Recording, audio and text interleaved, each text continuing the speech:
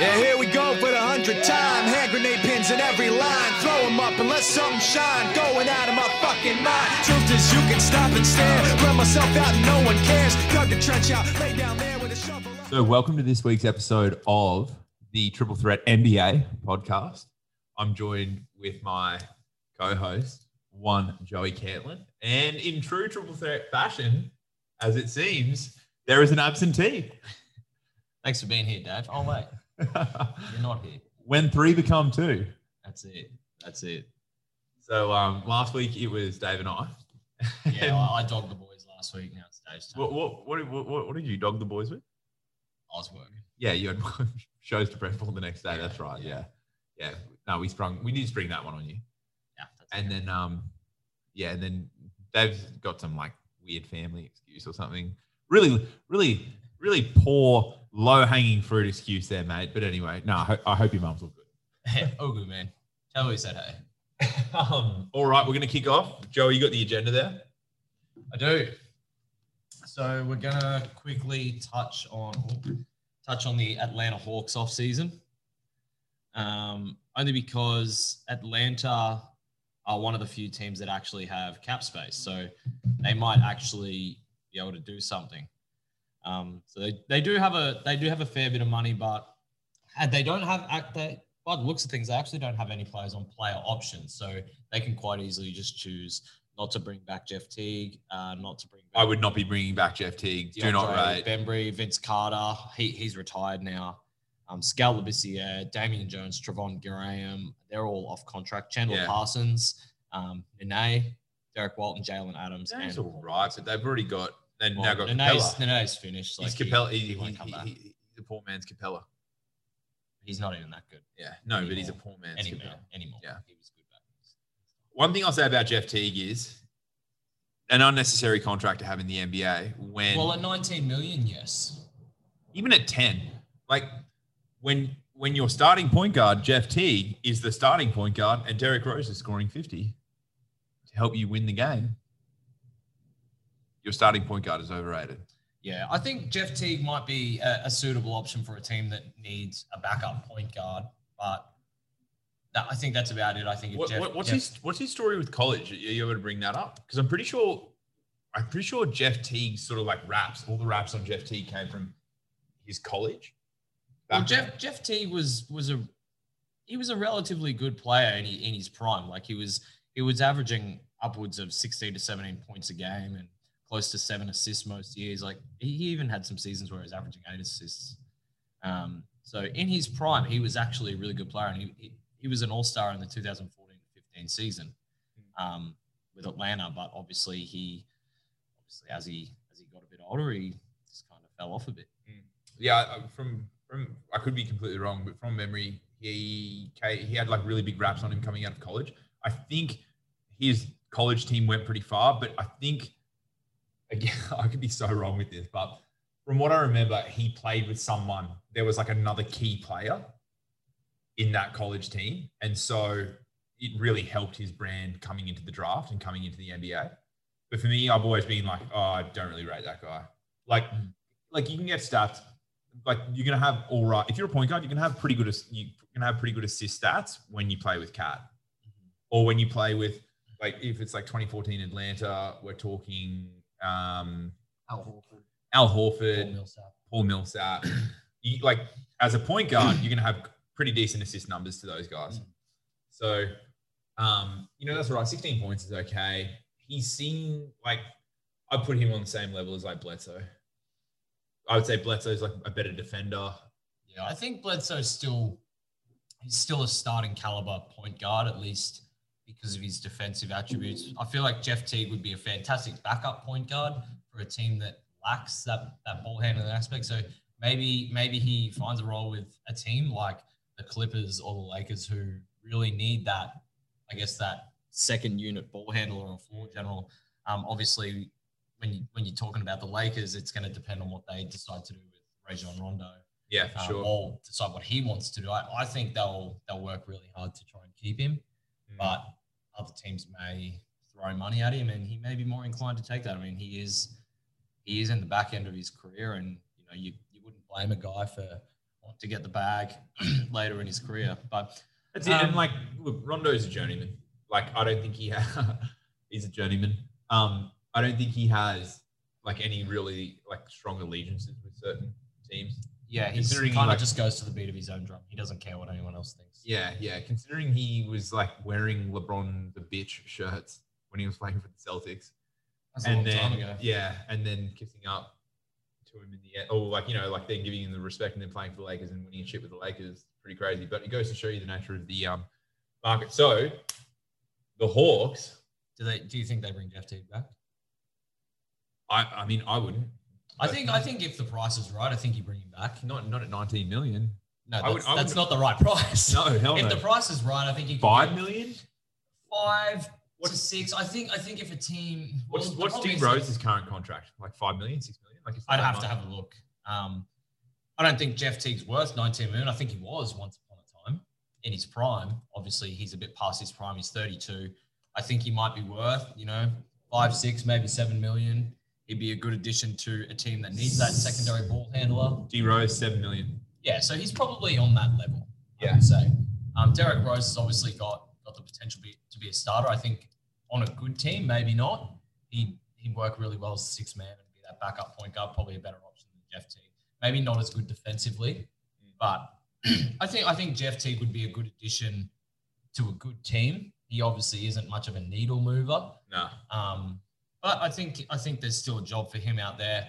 I wouldn't be surprised if Atlanta bring him back, obviously at a much lower price. Yeah, there's not a lot of teams with much cap space. I like your point with Atlanta with Rondo. Like, if I'm Atlanta and I've got Trae Young, who do I want as my like a backup veteran? Do I want Jeff Teague or Rondo? I would want Rondo. I would take Rondo just because of his basketball IQ. Yeah, that's that IQ. And the types of teams he played on. Like, Jeff Teague hasn't exactly played on a championship level team. Obviously, Rondo has won a couple of rings now, one with the Celtics, and he's been around the block a fair bit. Obviously, who else has been? He's been with the Celtics. Sacramento. He's been with the Bulls. He's been Dallas. with the Kings. He had a stint in Dallas, and now he's with the Lakers. Yeah. So he's been on 5 teams. He's a journeyman.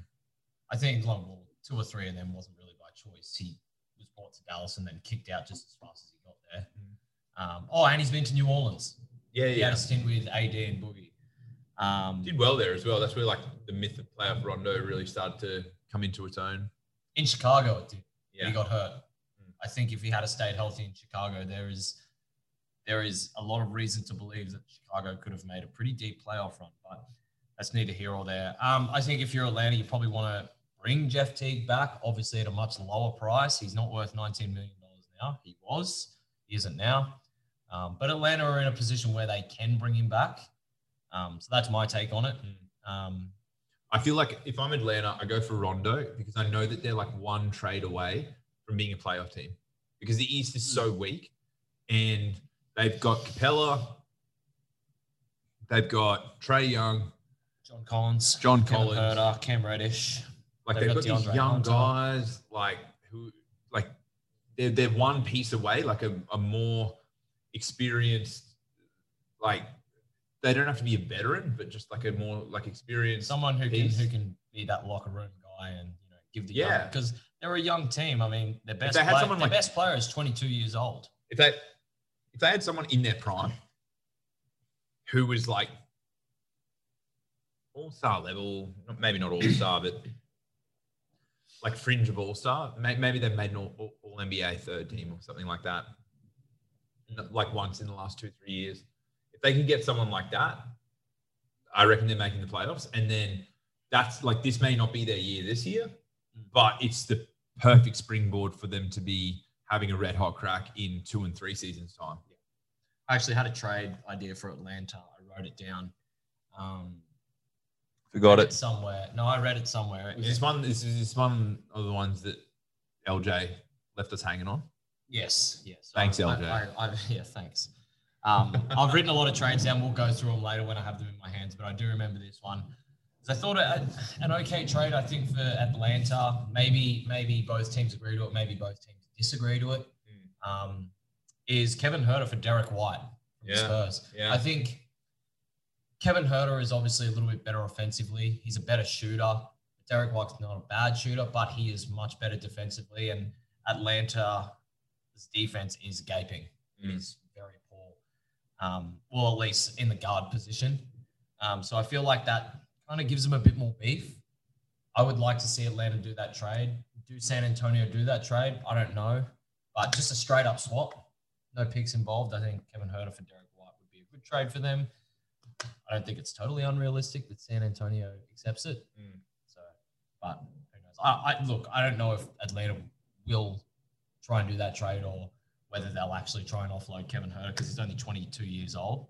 But I think having someone like Derek White, who's a better defensive presence, and they don't lose. He's solid as. The thing is, like Atlanta do have quite a good offense when they click. You've got Trae Young, who what do you average like 30 points a game last season? They're like it was something along those lines. And bring in Clint Capella, who's a really good pick and roll big, and he's fantastic at catching balls. Trae Young, we know what he can do with basketball. I think Trae Young and Clint Capella are going to be a duo that we might have to keep an eye on. Yeah, for sure. I agree. So do they bring Jeff Teague back or not? Say, all right, you're the GM of Atlanta. I think they do. I think it's it's a reluctance. Like the market and the environment in the NBA, it's too hard basket to look elsewhere. So they bring him back, but they bring him back for less money. Okay, you're the Atlanta GM. I'm Jeff Teague. Yeah. I'll come back for $8 million. No, thank you. What can I get away with? I would be, if I'm the Atlanta GM, I'm looking to make that move for that second piece, like Trae's your number one piece. He's your appreciating asset. And you want that second piece who's not appreciating their peaking. I get that sewn up first, and then I negotiate with Jeff Teague on the basis of available money. So do you think with I don't sign him until I get that piece because that piece gives me bargaining power. So with Atlanta's current roster, what sort of moves would you like to see them make? What sort of free agents? Matt, like they could get like a DeRozan, right? They could. DeRozan. Move a couple of the young pieces. DeRozan has spoken about. People say that he wants out. He said it's cap. I don't know. I don't think he's happy there. But then again, DeRozan doesn't say much. He's very meh. Didn't he have the highest field goal percentage? DeRozan for the 2020 season? Yeah. I'm not too sure. From a guard position. Potentially. Sure. I think he had like the highest field goal percentage or true shooting percentage. It was something like that in the last season. And it wouldn't be overall because that would be big. But I mean, like from a guard position. That's someone they could go after. Or someone that had like over like a high volume of shots or something. It was like whatever the criteria qualification was. I'm pretty sure he was like the top. I'm not sure DeRozan necessarily fits their system. I feel like DeRozan he's just a guy who can get a shot whenever. He can, but he's more of a grit and grind on offense. Like you give the ball to him in the mid range, he goes to work, he can hit a shot. Whereas I feel like Atlanta, they're a faster team. They pace, they space, especially when you've got Trae Young. Like that opens the floor a hell of a lot. Big time. But then when teams are shutting them down, I think, I don't know, like I could be completely wrong. And obviously it would have to happen in order to make it happen. But I feel like if he went there, it'd be a nice little balancing thing. Like DeRozan's not going to get, like, he'll be the second option. He sort of is like A1, AB with LaMarcus Aldridge at the moment at the Spurs. But I think, he'd get good looks.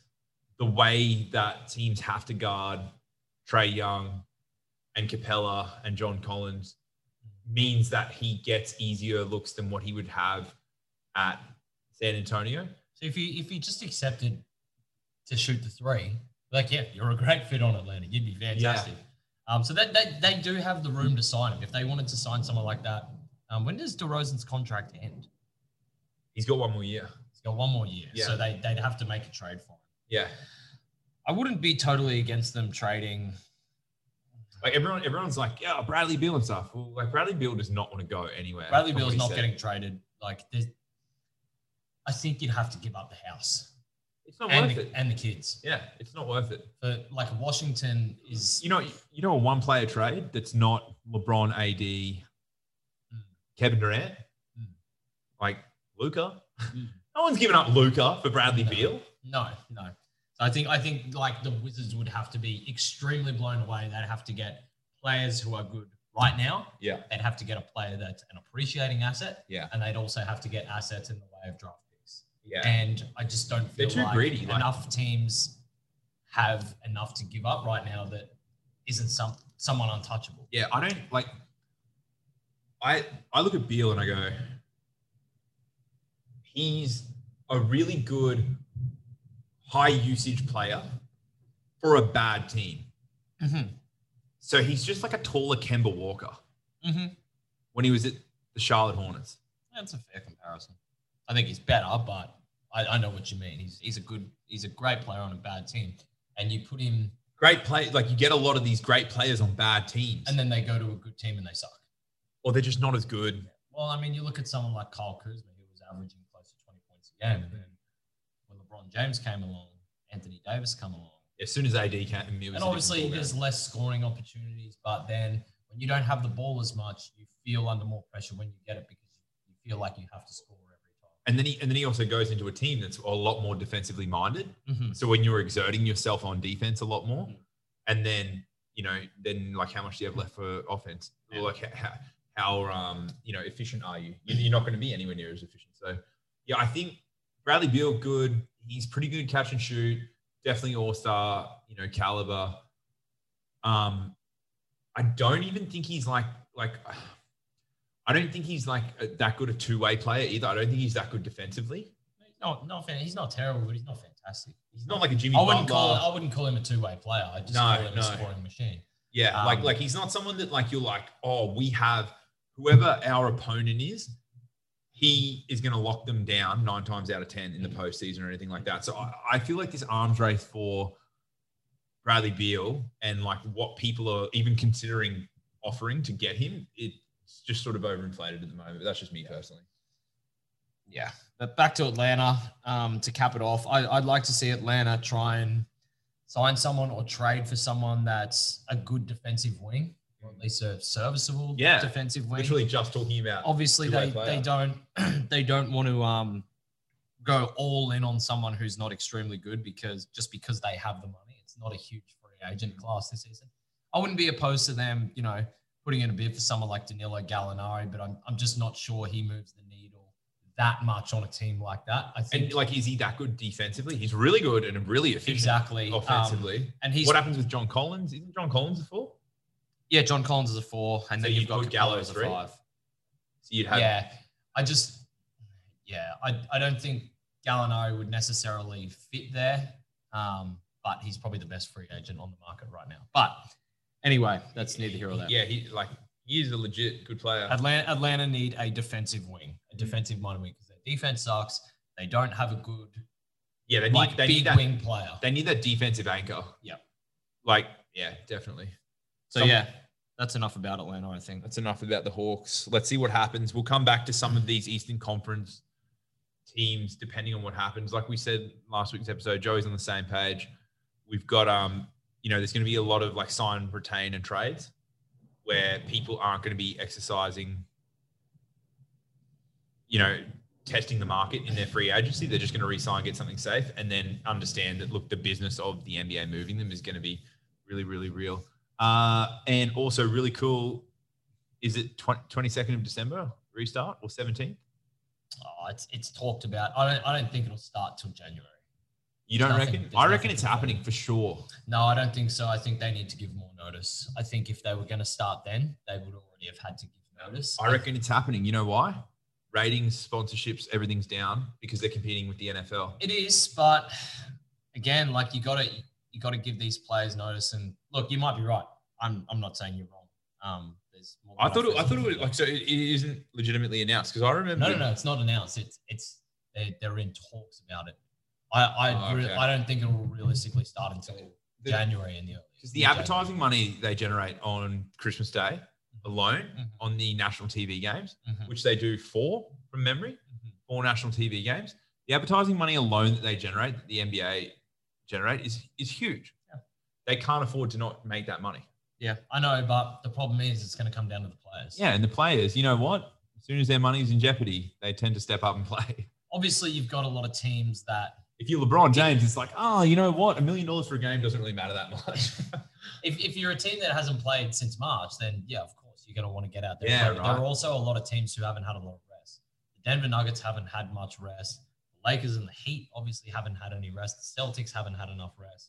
So I don't think that Celtics team is wanting any more rest. I think they're hungry to get out there. Hey, that's true. I think they'd be chomping at the bit. So I see where you're coming from. I totally agree. However, I think the NBA also runs the risk because if they start their season then, there's going to be a lot of star players who people would pay money to see or turn on the TV to see, not there. So that's my thought. Do you think this is a bit like, like this is on the topic. Do you think, okay, if it restarts and LeBron's like, oh, I'm not going to do it, and he has a month off and load manages, Kawhi's probably going to load manage. Like, I'd be very surprised if Kawhi. Yeah, Kawhi won't play more than 60 games. No chance. Not if it's like they're talking about a 72-game season. Yeah. Do you reckon KD plays? I reckon KD plays. Yeah, of course. KD will play. So he's had a year off. Do you reckon he better play? Do you reckon Steph plays? Yeah. These guys haven't played in ages. They're going to play. So, like, it's almost like... But they're not LeBron James. No, LeBron James is the face of the NBA, and I think if LeBron's not happy, they're probably going to... I don't know. I think Adam Silver's like, I love you, LeBron. Have your rest. You've earned it. Hey, look, you might be right. You might be right. Steph and, like, KD's not as big a draw as Steph. Steph's the second biggest draw in the NBA. And from memory, I think it was like 2 years ago, the youth players, like Steph has the biggest following in the youth. And anytime the Warriors go and play, the fans arrive to watch the warm-up like 2-3 hours beforehand. And the stadiums are like 25 to 35% at capacity because they're there to just watch Steph's warm-up, which like has never been seen in the NBA before. With all these like freaky half-court shots and shooting volume and dribbling drills and all that kind of stuff that he does. And so he's not LeBron, but like they might bank on imagine if it's like a Steph and KD matchup and then a Giannis and Luka matchup. That's like I would want to watch that. That'd be crazy. Yeah, of course. I'm not disagreeing. I would love to see that. I just don't think it'll happen. I just think that's my opinion. I reckon if Bron doesn't want to do it, Bron's going to do what Bron's going to do. But yeah, if these guys are keen to step in, which I think a few of them will be, then the NBA will sort of parlay and go on. Where are we? Bucks. Buckies. You want to talk about the Bucks? You wanted to talk about the Bucks, so let's talk about the Bucks. My immediate take on the Bucks is get rid of Eric Bledsoe. Exactly. That's my position. The Bucks will never do well while they had that contract. Should have kept Brogdon and not. That will haunt. I said it the other day. That will haunt them forever. Like, if Giannis goes, it's because they chose to renew. If they didn't let Brogdon walk away, then they might have a championship by now. What did they sign Bledsoe for? Let me bring this up. You're going to get mad. I've got it in front of me. 57 million? 15 million he made this year. Next year he makes 16 million. Well, almost 17. The year after that, it's 18.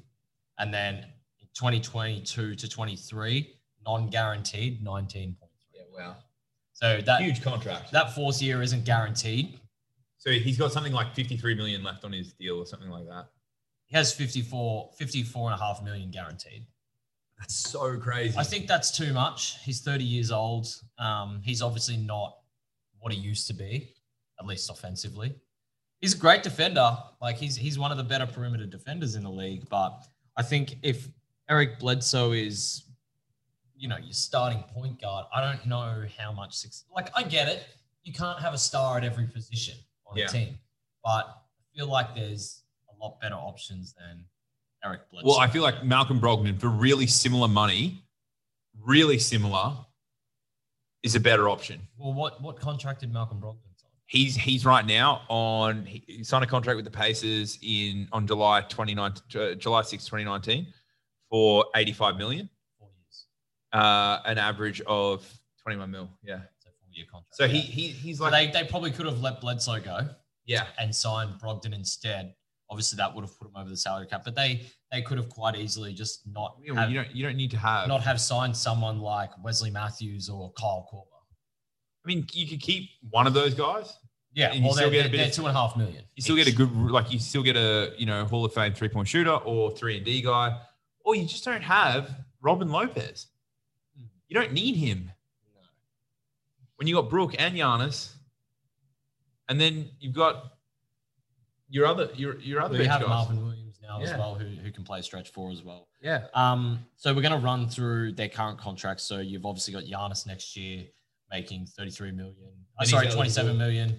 Middleton making $33 million. Bledsoe making 16.8. See, like I rate Chris Middleton, but I think he's overpaid. I don't think that much. Like,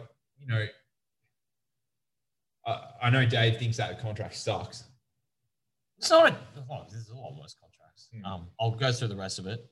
So George Hill will make 9.5 next year. He can thank LeBron for getting paid that much. Yeah, but also he's pretty legit. Wasn't he the highest 3-point field goal percentage? Yeah, but he doesn't do much else. Yeah. He's okay on D and he can hold. He's serviceable, but I don't think he's worth $10 million. Ilyasova with a non-guaranteed $7 million. Robin that's Lopez, a good addition. He's a 4, stretch 4, and he gets the most charges every year. Robin Lopez has a player option of $5 million. He's obviously going to opt in because he won't get that anywhere else. Yeah, Robin Lopez. DJ Wilson, 4.5. Bledsoe and Lopez. There's your Brogdon. DiVincenzo's 3. He's legit. Wesley Matthews has a player option at 2.6, and the Narcissus Antetokounmpo at 1.7. What's Pat Connaughton? He's off contract now. Do you reckon they re-sign him? Yeah, probably. I rate him. He's not going to good. get much. He's pretty good. He's springy. He's good for rebounds and stuff. But yeah, he's not going to get much money. Knock down the odd 3. Kyle Korver's finished. Connaughton's finished. Brown's finished. Marvin Williams is finished. Obviously, they picked him up in a trade from Charlotte, which I thought was a fantastic pickup, by the way. Oh, no, they didn't trade. They picked him up off the waiver wire. I think they'll bring him back. I thought he was really good for them this year. Sure. He's a veteran presence. So what do the Bucks need to do? What do you think they need to do? Apart from trade Bledsoe, because we've already gone over. Yeah, I think if the Bucks are serious about keeping Giannis, they need to go get CP3. Yes and no. Because the problem with CP3 is, and this came up with Dave last week to some extent, is he can't play big minutes. Like last season was the first season that he wasn't injured, and he didn't have hamstring issues. They had the COVID break. They had Shai Gilgeous-Alexander, all that stuff. Like he had they had Shai Gilgeous and Schroeder, so he didn't need to do the same amount of minutes at all, and he could play less than 30 minutes again comfortably and still have a really positive impact. So, like it's either that I would be going after CP3, Schroeder, or SGA. Yeah, I don't think the Thunder are going to give up those guys. Chris Paul, yeah, they might move Chris Paul, but that's what I mean. My issue is maybe you have to give up a little bit too much than what you'd like to get Chris Paul, and then you are going to the luxury tax. Yeah, but then you're left with that contract. How many years has he got left? 2? Yeah, and then he's got a player option in that 3rd year. Yeah, but then they don't have to like give him that. It's a non-guaranteed player option. Is it non-guaranteed? Isn't I it? think, yeah, player options are guaranteed. So he if they want to stay, if he wants to stay. So I think. Do you reckon he chooses to stay and opt into his player options if they're not? Say Giannis goes and they're not a championship contending team. Yeah, that gives him more reason to. If Giannis leaves, then Chris Paul is definitely staying because he's going to want to keep getting his money. Yeah, but he wants to get a chip. He's like ring hunting. Yeah, maybe. We don't know that for sure. I reckon if he gets his money this year and next. Well, he is guaranteed. No, but you know what I mean? Like if he's getting paid, he's willing to sacrifice a little bit. I just don't, shit. I don't think it's a great idea because you've got to look at the win now situation, but you also still have to. If you're the Bucks, you've had this season only to keep Giannis. I don't know. Maybe a lot of people are wrong about that. Like it's $252 million is a lot of money to turn down. And he said numerous times he wants to say that. Now I get it. Other players have said that. Same thing. Yeah, but they're not like European. European players are different. But we can't sit here and say, well, Giannis is leaving it. next offseason if they don't win the chip. Shut up. No one knows that. I don't think it's not the chip. I think if they don't go and get someone like a CP3, he's leaving for sure. It's not the chip. It's is the front office doing their best to put him in a position to win? Yeah, I don't know if the Thunder will move Chris I Paul. reckon they do for sure. Yeah.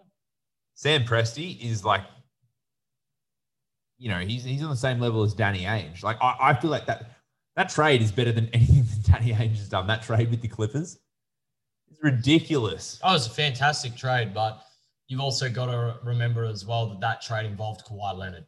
Look, 100%. In the grand scheme of things, they also got Kawhi Leonard because of that trade. But I do think they gave up too much. I think it's the best trade. I think it's the biggest trade win in the last 10 years. Yeah, you might be right. We'd have to go back and look, but yeah, you're probably right. It'd be that, or it'd be Danny Ainge moving the aging Celtics onto was it Jersey at the time? The New Jersey Nets. Onto the New Jersey Nets. Yeah. And so I reckon they're the two best ones. But yeah, I feel like they've got to do something. Oh, they have to do something. I just don't know if Chris Paul's the answer. Yeah. Because they're going to, to match that salary. Sorry? What do you think the answer is? I don't know. Yeah, okay. But I don't think it's Chris Paul because they're going to they might have to move Middleton's contract. Yeah. They might ask for Chris Middleton. Yeah. I don't think. And you can't give up Chris Middleton. I know a lot of people say, oh, Chris Middleton's overpaid. Yeah, he might be, but he's an all-star.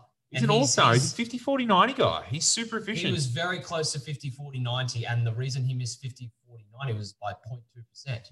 So, and I mean, people can hang shit on Chris Middleton as much as they want. When they picked that game up from the Heat, was it the Heat they played? Yeah.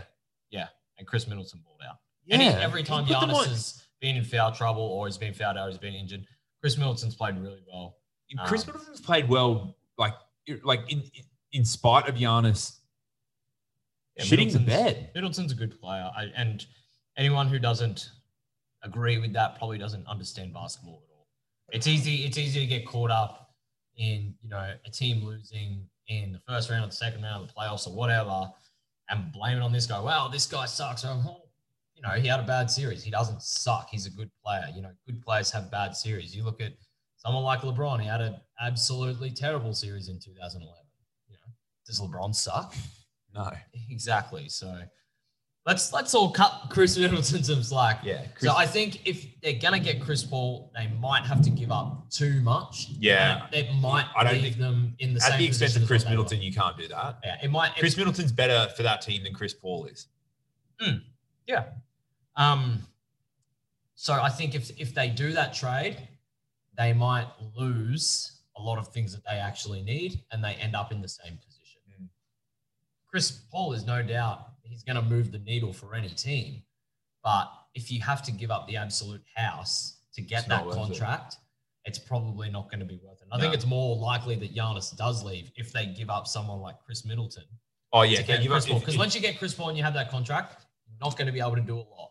No, if they do that, 100% they're gone. But if they do nothing, they're screwed as well. This just came to me then to do with the Atlanta subject, but Drew Holiday, that could be that sort of like peaky wing defender guy that they need. Yeah, they'd have to trade for him because I think he has 1 year left.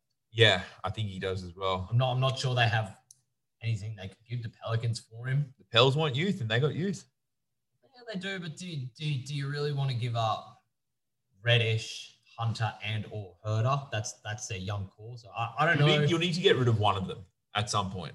I think you'd have to get rid of both of them, like two of them for Drew Holiday at least, and then a pick. You could quite easily offload because I think Atlanta had the 6th pick.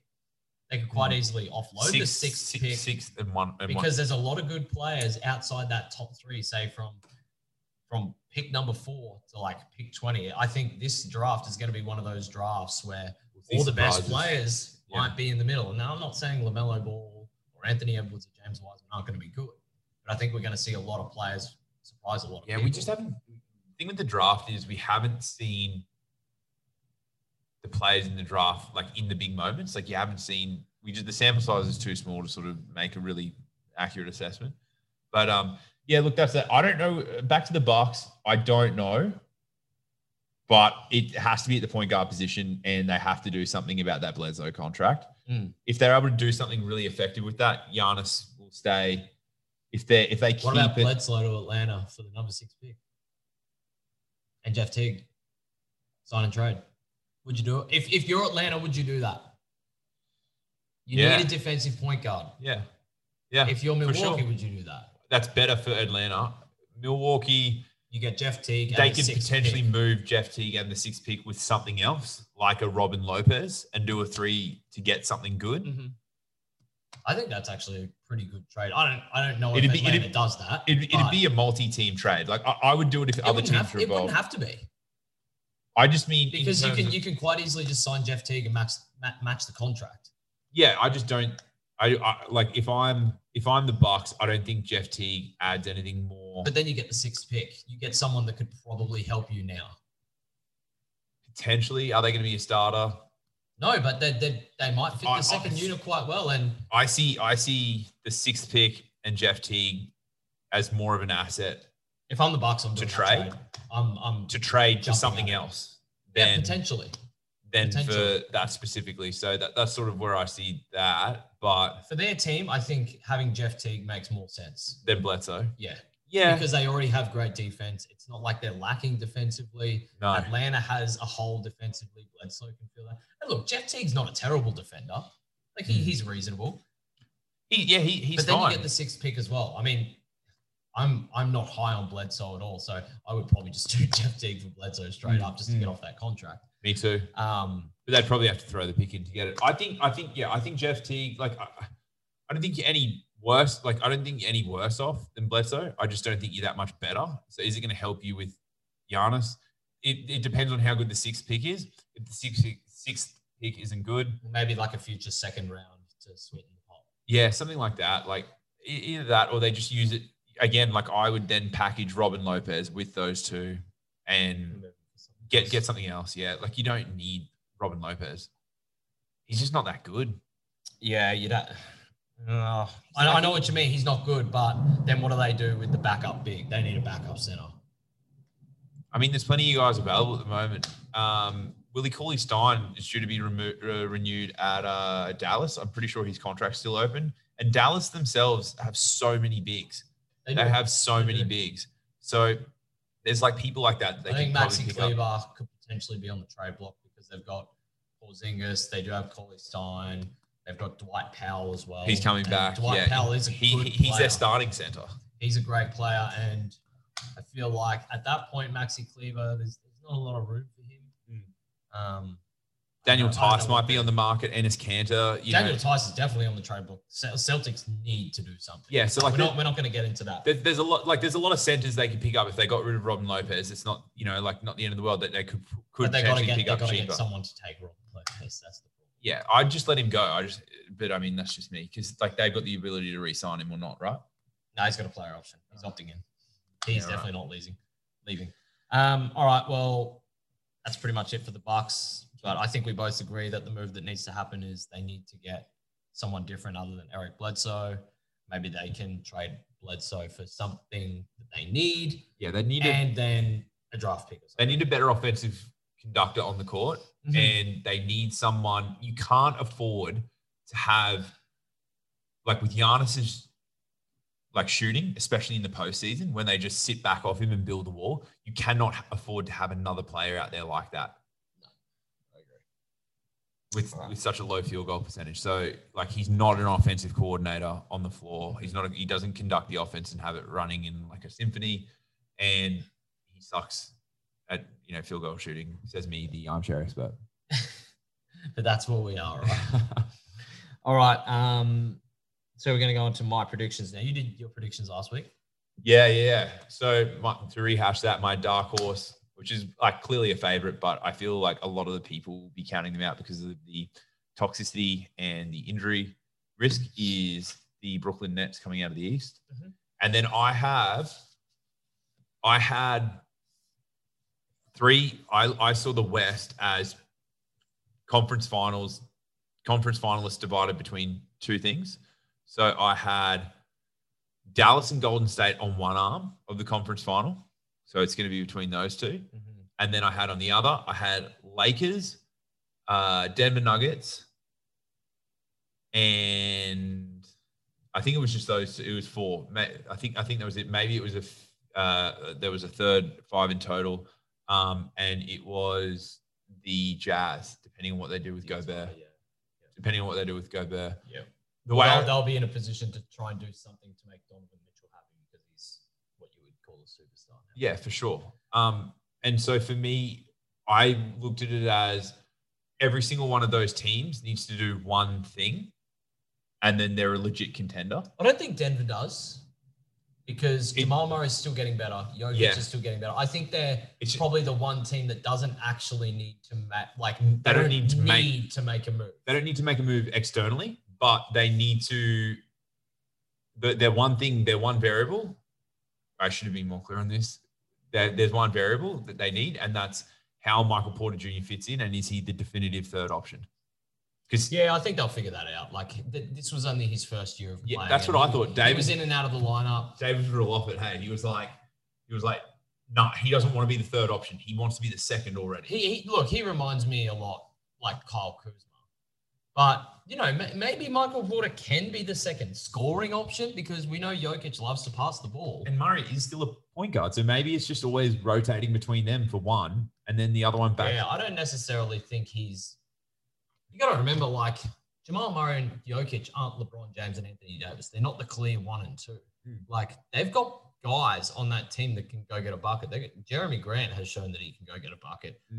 You can give the ball to Porter. You can give the ball to someone like Gary Harris. He can score. So I don't know whether you would call him just a third wheel because at times he's going to be the first option.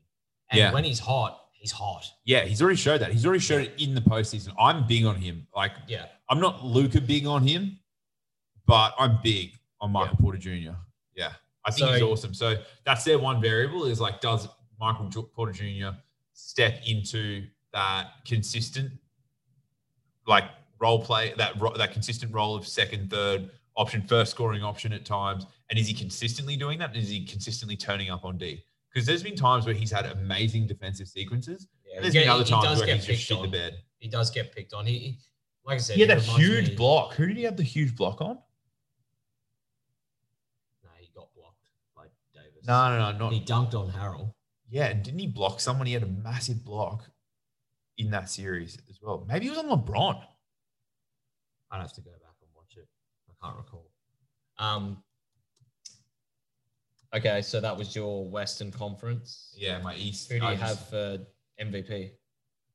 Oh, MVP for next season. I'm going in on Luka or Steph. Which one? Pick one. It's a coin toss. It all depends on injuries for both. Yeah, but you have to pick now. Just pick one. Who's more likely to win it? It's not a prediction if you don't pick. I'm legitimately gonna flip a coin, and I don't even have a coin. I've got a washer, and there's no side. Okay, this is scratch side. Okay. Scratch side is Steph. Okay. Clean side is Luka. Clean side. Okay, Luka it is. Defensive player of the year. I'm going Anthony Davis. Yep. Sixth man of the year. I'm saying this because he was robbed, Dennis Schroeder. I've been saying him for the last 2 years, and I'm not changing my pick. Who do you think is going to be such a robbery? Who do you think is going to be the most improved? Ooh. Who can you predict having a breakout year? Michael Porter Jr. could easily be that. And I'm really interested to see his 2020 stats because his bubble stats were good. And he was someone who benefited from Corona and the bubble because it enabled him to get more time to rehab because he came in and had horrible injuries straight away. Mm-hmm. So you reckon Porter? Yeah, I'm going Porter Jr. Yeah, okay. Michael Porter Jr., not Otto Porter Jr. Lionel Richie 2.0. All right, and rookie of the year. This could go either way. There's. Who's the guy that they're thinking of going 4 or 3 or 4? There's honestly so there's LaMelo, Wiseman. This draft, a lot of people have their boards differently. There's no set. I think the top 3 is pretty clear. Now, in what order Ball, Wiseman, and Edwards go, that really depends on what that team wants as a fit. But for you, you're looking at guys like Killian Hayes, Denny Avdia. You could even go as far as Cole Anthony, Onyeka Okongwu. Who else have we got? Tyrell Terry. There's a lot of guys that could go 4. Nico Mannion. So I think like Chicago has that 4th pick. If I'm Chicago, I would trade that 4th pick and try and move up. Because I think they need someone like Ball or Edwards. I don't think they need Wiseman because they have Markkanen and Carter. But I think they need to try and move up in the draft. Unless, they're really high on someone in that 4th pick that they believe that they will fall. There are going to be teams out there who might even take, like those 3 teams, they might take someone else. Yeah, I can't remember the guy's name specifically. He's just like a freaky athlete, sort of 2-3 guard, and was just a really freaky athlete. And so me buying into the Kellerman hype of the 2-way wing. I don't buy into anything Max Kellerman says. I'm really low on that. You're really low on that. Max, you suck. Yeah, he does suck. Okay, so Rookie of the Year, you had to pick one, gun to your head. As far as you know, who has the highest ceiling? When was the last time we had a big Rookie of the Year? Who was big, like 4-5? A big, Anthony Davis. Yeah, all right. I'm going to circle back and go Wiseman, Wiseman? purely because we haven't had a big for ages, but that could be the death of that pick as well. Yep. Okay. All right. So for my prediction for the West, I think it's the Lakers. They showed they could do it this year, and I think they'll probably make 1 or 2, not huge moves, but they will be prioritizing getting better. So I don't think it's unlikely that they go back to back. And look, anything can happen. And winning a championship is really hard in itself. Going back to back is even harder. We've seen that. It doesn't happen. They're honestly a very they're a very small move away. That's why I had them and Denver in that sort of cluster, because they're a very small move. But like Denver's is internal, Lakers is external. Look, get off that Danny Green, get off that Kyle Kuzma, get off that JaVale McGee, get a few of these contracts. Bring someone else, just bring 1 or 2 more key people in, and guys, go back to the G League. Just get the rest from the G League. Look at Caruso now. Yeah, he's a key role player. So I think, and here's the problem for a lot of other teams in the West is Anthony Davis has got a sniff, and he now knows how good he actually is, and he's always been the type of guy that he is extremely talented, but you can always just see that he doesn't necessarily believe it. And I think LeBron has, you look at his stats, and obviously they're not as shiny as the Pelicans, but he's playing with LeBron freaking James. He's just unlocked a different beast in him, and I think that's really scary for the league because, look, LeBron's not necessarily going to get better. He's just going to continue to be good. And he might unlock different components of his games, but Anthony Davis is going to keep getting better. I think, AD athletically is going to get way better. Oh, big time. B-ball IQ, like ball IQ, being around Bron is going to be crazy. And I think he'll probably take more of the load this year, and I think he'll average 30. Yeah, I think I'm really interested to see. I'm bullish on LeBron just getting better and better because just from this season alone, I'm just blown away with his IQ. He's playing everyone's playing checkers and he's playing chess. That's how it's been for his whole career.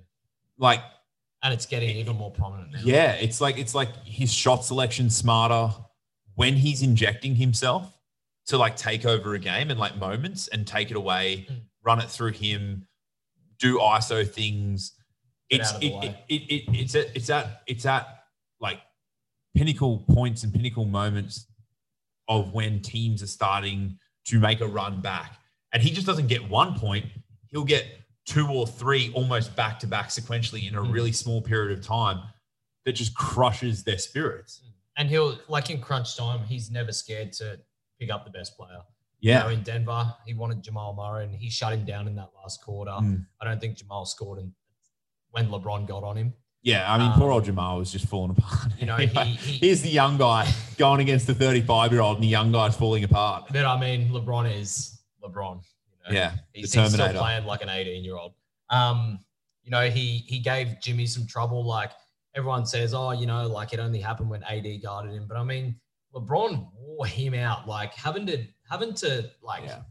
go through LeBron to score. Yeah, I mean, even if you're gonna score, you're wrecked after. Yeah, we saw what Jimmy was like. It wasn't AD. He put on a LeBron performance and he couldn't back it up. Yeah, it wasn't AD that wrecked him. It was Spo's shitty coaching that screwed him. Like you've got to try and get open from LeBron or AD because you don't have the ball in your hand as much, and then AD's not having to worry about Olynyk on the perimeter. Like that's an easier thing to game plan. Like it's way harder defense to comprehend. Who's your MVP next year? All right, so I got legs out of the West. So I'll do my East. Yeah. I mean the East is mixed bag. I'm gonna go the Bucks. Ooh. I'm gonna go the Bucks. I think the Bucks are going to make a move. Giannis is just gonna be really hungry. I would love to see like a strong Bucks and a healthy Brooklyn Nets. I'm just not sure the Nets are going to have enough to throw at him. I think the Nets are a better team, but I think Giannis is just going to have his way that series. And the Bucks Do you think he has his way with KD and Jared Allen? Yeah. Oh, Jared Allen. Yeah. Jared Allen won't be able to stop him. Jared Allen's a good defender, but he's not stopping Giannis. Yeah, but like, this is going to be so interesting. It's going to be good. I hope it's the Bucks and the Nets. And look, I would love to see either of them go to the finals. Yeah. I'm just going to go with the Bucks. Go kind of left field, and I'm going to go with the Bucks. Yeah, no, that's cool. I feel like I'm going to go left field. I'm going to go with the favorite. No, the Nets are the favorite to get out of the East now. Are they? Yeah. Well, they have Kevin Durant and Kyrie Irving. They were my dark horse. They're my dark horse because those two are so questionable with their injuries. And I know a lot of people count out the Bucks like now because they lost in the second round this year. They lost in the conference finals the year before. But I can't count them out. Like they're still a really good team. And obviously this year was just a little bit weird with the whole bubble thing. Giannis wasn't 100% because he had that ankle injury. Now, I'm not saying that's why they lost. They lost because Miami just outplayed them. But I don't know. I might be wrong. It's just a prediction. I'm going to go the Bucks. Miami will destroy any team. That Miami team will beat any team that doesn't have big men with a mid-range game. Yep. AKA Anthony Davis. Yeah. So I think it'll be the Bucks Lakers final. I think the Lakers still take that in 5 or 6 games. Yeah, I think the Lakers just a bit too classy. I don't think LeBron's losing to anyone that's in the East. No, I don't think LeBron's losing to anyone that is like self-crowning themselves in the middle of regular season games. Yeah, that's true. I think like that would be playing on his mind. If he gets Giannis in the finals, regardless of what he says about, this is Anthony's time, I'm letting AD take over, it's all about him. I think that like things like that just sort of like prick up. Yeah, they feel them. Yeah. I mean, I picked the finals this year. You did. I said Lakers and Heat. You said it in November. Because I remember I watched the Lakers and then Heat game and the hate in Miami that came in on your Instagram stories with people being like, "What the hell?" I was crazy. I'm like, "Hey, I just said I think it could happen." Yeah. Anyway, it happened. And I agreed, and I was like, "Ooh, you said bullish. It was bullish, but you liked it." I liked it. I was down. I'm like, you know what? This Heat team, they've got some potential. So good call. Let's see if I can be right again. So I'm going to go Lakers and Bucks. Cheers. Yeah, cheers. That's a nice take there, sir. That's a cheers take. Yeah, cheers. So Lakers and Bucks. Lakers take it in 6 again. My MVP, I'm going to go with. I'm like you. I've got like 4 guys that I think it could go to. Yeah. I'm going to go Anthony Davis. AD? Because I think Anthony Davis just LeBron handover? Yes, and I think winning a chip and realizing how good he is, I feel like that's been the one thing that holds him back. He's going to be scary. Yeah. He is scary. Yeah, that's right. He already is. And he's going to be worse. He's like a more athletic Kevin Durant. Yeah, he's going to be He can't shoot as well as KD. Like, he's not that far off, but he's like a more athletic and more indomitable. And he's already becoming a better 3-point shooter too. Once he gets like that 3-point game like locked and he's taking 3 to 5 threes a game, And once It's a he lot of trouble. stops like getting low posts and like mid post shots and fading when they're not even like pressing up on him hard. Like, have you noticed that with AD? He like, it's like, oh, the defender's standing there, better fade away instead of like just go up and, dude, you're 7 feet tall. Yeah. Shoot over them. Yeah. So I think Anthony Davis for MVP, and he's also getting. Who are the other three that you have? Steph. LeBron? No. No LeBron. I don't think LeBron's going to get another one. Okay. I think now is the time where he goes, because we saw it happen a bit this year. Like, he was still the guy, but you could see he was trying to feed Anthony Davis. He was trying to unlock Anthony Davis. He didn't care about any of those Clippers games to begin with. Oh, hell no. And they still almost won them. Yeah. Well, they tied the series anyway. So I think tied the regular season series that he never cares about. No. I think Steph. Yep. Only because it's going to be a narrative. Oh, Steph came back. And if Steph comes back and he's on fire, the chat will go next level. Steph, Kevin Durant, same again. Yeah. The narrative of coming back off an injury, but I'm not as high on KD now as I think a lot of people are. I know you're pretty high on KD. I'm just not sure he'll be the same after his injury. I'm not high on him in the sense that I think he's going to be like, I don't think he's going to be an MVP, and I don't think he will win an MVP with Kyrie's usage anyway. But I think it's almost like, I feel like how I've listened to him in his interviews and talk about the Nets and talk about Kyrie and Steve Nash and the approach and everything. It's like, even if he's athletically compromised, he's still got a 7'6" wingspan, and his shot selection and IQ with that stuff is just crazy. And so it's like referring back to our good mate, Max Kellerman. If he goes from being a superstar and like one of the world's top players, or the top player in the world, or the best defensive player in the world, to just being an all-star. It's still good. Like, still amazing. I feel like, that's still good enough. That's like, hey, you got two all-stars. It's Kyrie and like a lesser I don't think he's going to fall off a cliff. Yeah. I just don't think he's going to be. I don't think he's going to be an MVP. I wouldn't have him in my top. But it wouldn't surprise me. It would not surprise me if he has a good year and they're rewarded for it. Yeah. And then my other one is obviously Luka. Yeah. But sky's the limit for that kid. I just feel like biggest wild card of the group. LeBron getting a little bit snubbed, Anthony Davis getting totally snubbed. Anthony Davis is going to come out and just be a monster. Like he was this year, but he's going to be even better. How cool would it be if I think he has a Hakeem season. I think he's going to go MVP, D-Boy, and I think they're going to win the chip. And I think he'll win finals MVP. How cool would that be, hey? It would be. I'm all about that. I like, even though I'm on the Steph and Luka train, I love AD, and I would love to see him live up to his potential. And LeBron is my favorite player, and I'm here saying, no, LeBron's like, I'm not saying he's finished. Yeah. But I think his run he's handed the reins over. I don't think he cares. He's passed the baton. Yeah.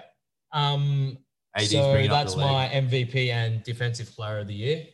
My sixth man of the year, I've been saying it for the last 2 years. I'm going to stick with Schroeder. I think he wasn't robbed 2 years ago, but he was robbed this season. Absolutely disgraceful. Yeah.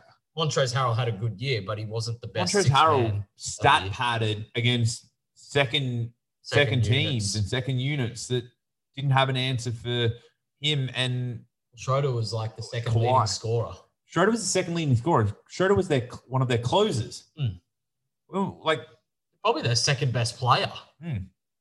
Montrezl Harrell was in the Rockets series. The Rockets were like pulling away, and then at any time Schroeder was getting on, he was just wreaking havoc, and he kept them in that whole series. Everyone was talking about, CP3's closing and stuff, but it was like second and third quarter Schroeder got them back from 12, 15, sometimes close to 20-point deficits, where it looked like it was all over. Like, that guy is unreal. So completely agreed. And yeah, Montrez, that's just rubbish. That's just like, it was just hype. Everyone bought into the hype. Yeah, the hype of the like. New modern era Dennis Rodman. Just the hype of the Clippers, and they suck. Like, they stunk. Pat Bev, Montrez, Lou Will. They suck. Going to the strippers eating wings. That ain't Lemon Pepper Lou. Lemon Pepper Lou. That ain't winning chips. That is not chip winning basketball. No. When I heard that Lemon Pepper Lou was hanging out at Magic City with Jack Harlow, I was like, well, you just literally told everyone that you're not winning Jack. Yeah, exactly. My rookie of the year, like I said, there's a lot of guys that win it. I think it's going to depend on what team he actually ends up going to. but LaMelo Ball for me is probably going to win it, just because he can get you a bucket. He's a great passer. Really good passer. Plays pretty good defense. Again, it's just a prediction. I think there's a lot of guys that could win that. I think Anthony Edwards could steal it as well. Have you seen if Anthony Edwards goes to the Wolves, he's not going to win. Have you seen the chat around LaMelo from the American analysts? They're like, blah blah blah. Something comes up and then they're talking about defense, and they're like the non-existent defense. And it's like, if you watch any of the NBL games, he plays defense. He plays defense. That's the thing. And the moment isn't too big for him, which is a really cool thing. Like, and he's big. It's a loose. Like 6'7". He's big. He's long. He's a guard. And you can tell that he like cruises at times. Yeah. If my only knock on him would be his attention span during the game. But is it just because he's just like checked out because it's the NBL and he's like probably and he's like, oh, I'm better than these guys. He has these flashes where he's so much better than them that it's that I when I've watched a few of the games, I'm like, is this guy like trying all the time? So it'll be interesting to see. I think there's a big ceiling there. It just depends, like you said, it depends on where he gets drafted. If he gets if Golden State pick him up, he's not going to win it in Golden State. No. I think if he goes to Charlotte, he'll win it easily. Yeah, because he will be the guy. Yeah, that's a good point. What do you mean? Scary Terry won't be? Like, they're going to pay that guy. That guy got paid. They're not going to want to waste that wage. A lot of rookies' careers can be very well make or break, exploited based on where they go. Like, if Anthony Edwards goes number 1 and he goes to Minnesota, he's probably going to have, 50% of the usage is what he would if he went to somewhere like Detroit or Charlotte. But I don't think that I think the Wolves will take him because he probably fits their system best. Or they just take LaMelo and go, well, he's the best guy here. We'll take him and make it work. So I think it'll depend where they go. But which isn't a bad thing. I think LaMelo Ball will probably fall to Charlotte unless someone trades up and takes that pick and Charlotte happily trades down if they can get another player and a pick, which I don't think is a terrible idea either. Because there is a lot of good players in that 4 to 20 range. Yeah. People say this is a bad draft. It's not. Yeah, it is a deep draft. I rate it. If anything, I thought last year's wasn't as good. Like, Zion's good and Jar was good. Yeah, but apart from that, there was not much. RJ had like an okay RJ Barrett is good, but he's in the freaking Knicks. Like, he got no recognition. I thought it was rough that he didn't get big time. All rookie. He actually had a good year. Hey, special shout out to the fact that we're podcasting in Brizzy and it's in storm season and it's the 28th, so 3 days before Halloween. And we've just got these epic thunderstorms rolling in right now, late at night. So if you hear them, shout out to the Halloween spirits sponsoring the pod. Thank you. Coach of the year. You didn't go over that. I forgot to say. Who do you think is going to win Coach of the year? If Lakers come out 1 seed again, Frank Vogel for me. Yeah, Frank Vogel. For sure, definitely. If you can show that you can do it 2 years in a row, there's no real. Yeah. Like they gave it to Nick Nurse. Yeah. Because that's what he did. No one expected Toronto to win the chip. They won it. He backed it up. Same with the Lakers. Everyone counted them out. If Frank gets him to that number 1 seed again, it's pretty hard to not give it to him. It's a hard one, hey. I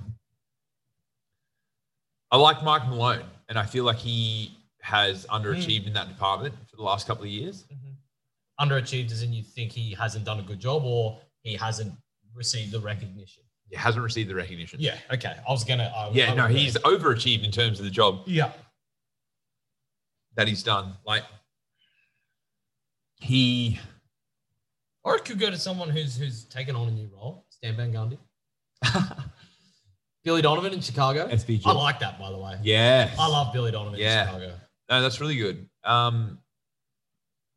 The Thunder job's still open, hey?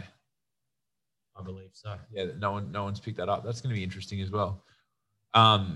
We should get a bit of have a little bit of a segment on where Mike D'Antoni goes. I think he'd be out of a job. Honestly, he's not going to go to Oklahoma City. I reckon someone will pick him up. Maybe he has a year off or so. I don't know. Who else needs a coach? Yeah, I think D'Antoni. Man, that I wanted guy. to see him go to the Clippers. They just turn Kawhi into a 3-point shooter. Yeah. And mainly so they can get bounced in the second round again. D'Antoni's got some pretty crazy stats, like coaching, like methodologies, and he's a regular season coach. Big time. That's my impression of him. But yeah, look, Mike Malone for me, definitely coach of the year. Who got it this year? Mike Budenholzer?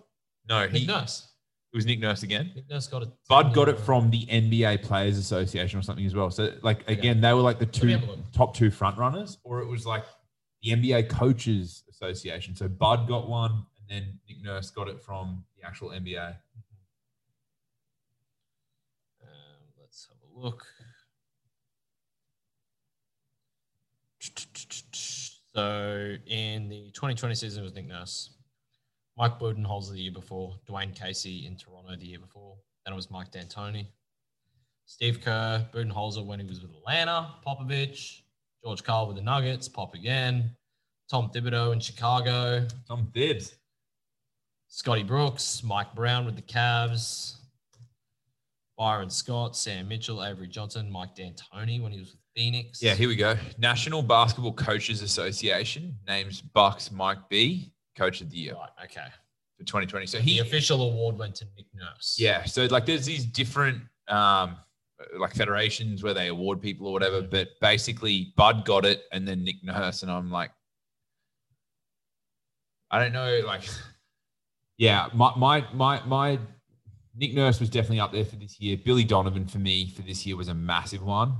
And then I thought he did a good job, and I thought he was a bit unlucky not to win it. Yeah, Billy Donovan and Mike Malone were my guys. There was a lot of coaches that did a really good job. Yeah. I thought some coaches overachieved. I thought Michael Malone overachieved. I thought Quinn Snyder did a really, really good He's a really good coach as well. He is. His ability to make some like amazing, play calls out of a timeout and stuff, and like just change momentum and get players in positions to, He fits really well there. He does a good job with Utah. Billy Donovan obviously had a great year. Apart from those, like, David Fizdale was fantastic in New York. Wait, Billy Donovan. He almost lost half the year. I feel like he should get coach of the year just for being at the Knicks and putting up with James Dolan for that long. You know. Oh, dear. Poor David Fizdale. He's actually a fantastic coach. He's an amazing coach. And then he just got absolutely. But that front office there is really bad. It's an absolute. That's what's mess. exciting about the Bulls moving forward. Like, it looks like the front office is. And Tom Thibodeau's a good. Oh no, where's Tom Thibodeau go? He's gone to the Knicks. Has he? Tom Thibodeau's in the Knicks. Yeah. Dibs at the Knicks. So I like that because he really pushes to give the young players some time. I think the Bulls are still looking for their coach at the moment. No, the Bulls hired Billy Donovan. Oh, yeah. Sorry. That's right. So, and I love that. I think their front office. I would love the Bulls to try and move up in the draft and get LaMelo Ball. Yeah, the Bulls. LaMelo Ball with Zach LaVine would be just awesome to watch. Yeah, I mean, like guard alley-oop plays. That'd be crazy. Awesome. But the good thing about the Bulls now, this is the first time since, the Krause sort of self-destruction era that ensued after MJ and Phil Jackson left. But this is the first time that the GM, president are like legit good people with good track records. They've got a good link with ownership, and now we've got a good coach in there as well. Yeah, and they've got some rubbish contracts, like that Otto Porter Jr. is a terrible contract. I'd be looking to do something with that. Send him back to Washington, get Beal. Yeah, true. Right. Yeah, with Otto Porter Jr. for Beal, would you do it? So I don't want to do that. For me, Rick Carlisle could be coach of the year next year as well. If Luka goes off and he's an MVP, then Rick Carlisle will be coach of the year. Yeah, they'd probably have to get the 2 or 3 seed though. Yeah, but that's entirely doable. Their record this year was pretty good considering the injury woes that they had. Yeah, I think they finished the 7th seed. Yeah, with Porzingis hurt, it kind of makes. And Dwight Powell was out for half the season. And Dwight Powell was having a great year. Yeah, him and Luka together was a really good 1-2 punch. Yeah, really good combo. So their pick and roll plays were really good. So I'm actually really excited to see Dwight Powell back, especially now that Luka has gotten even better. How much better can this guy get? Jeez. I mean, obviously he's got to try not to turn the ball over so much. He needs to get better at his 3-point shooting, his free throw shooting. But the dude is like light years in the future with his IQ. Like, he's fantastic. It's crazy.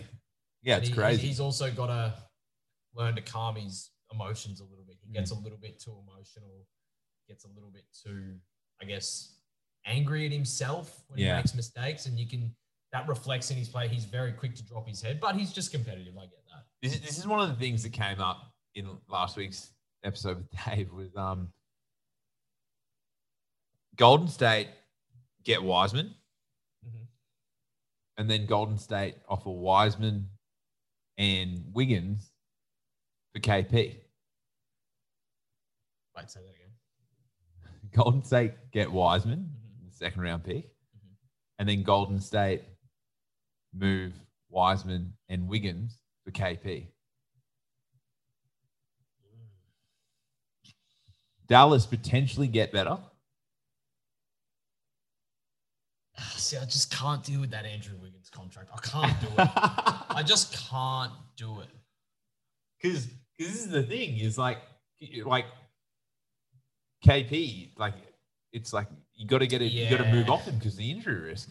Yeah, it's a really hard one because he's that fucking good. Yeah, that like it's such a risk to move him because it's like, what if this dude did stay healthy? If he stays healthy, they have a legitimate shot to win the title. Sample size is small, but you know what the dude needs to do to stay healthy? Keep enough muscle on his frame to hold the connective tissue correctly and look after him, because every time, when he was heavier, he wasn't injured. And then as soon as he's been skin and bones, he's fallen apart. Yeah. Probably got low EA. Probably. I mean, he's a basketballer and they're very well known for not being that fantastic with their nutrition, or athletes in general. Yeah, geez. What do you feel about, how do you feel about Golden State then? If I'm Golden State, do I take that? Yeah. Nah. I don't think either team does that. Yeah, because it's a good idea. Yeah, it's interesting as hell. Hey? If KP's like healthy, it's not even on the table. But it's interesting because KP I reckon struggles with health. I reckon as soon as KP is healthy is when they're looking to move him. Yeah, see, if I had the opportunity to get Porzingis at a reasonable price now, even though he's just had surgery, I'm still taking the chance. Yeah. But to give up Wiseman and Wiggins, well, Wiseman, because you've got to include Wiggins for the salary matching. But to me, I don't want that contract. Get him as far away from me as possible.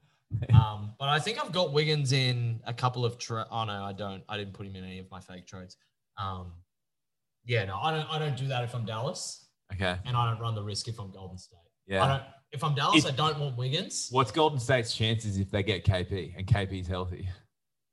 If KP is healthy, yeah.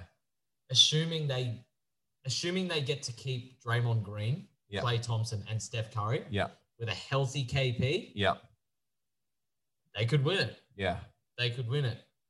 Does his shooting? But the problem is their depth is going to be rubbish. Yeah, they're going to have to rely on these guys for playing 30. Kevon Looney, will give you relief for the center position. He's really good. And Pascal's all right. Bench are all G League players. Pascal's all right, but yeah, the depth is really an issue. That's the biggest issue I have with the Warriors.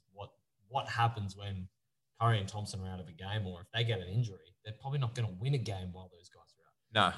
So look, I think Golden State need to take Wiseman. I don't think they should trade the pick. They need a big man, and Wiseman is going to get the ball a fair bit because these guys are going to have a lot of space on the floor. To me, Golden State need to get a solid defensive. Even if they got Dwight Howard, it moves the needle a lot. Big time, right?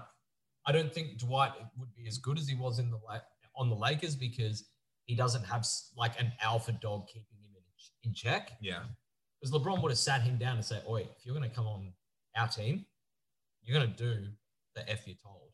I feel like if he got to Golden State, he'd go there with a bit of an ego like he has every other time because he's just come Now he's just won a chip, yeah.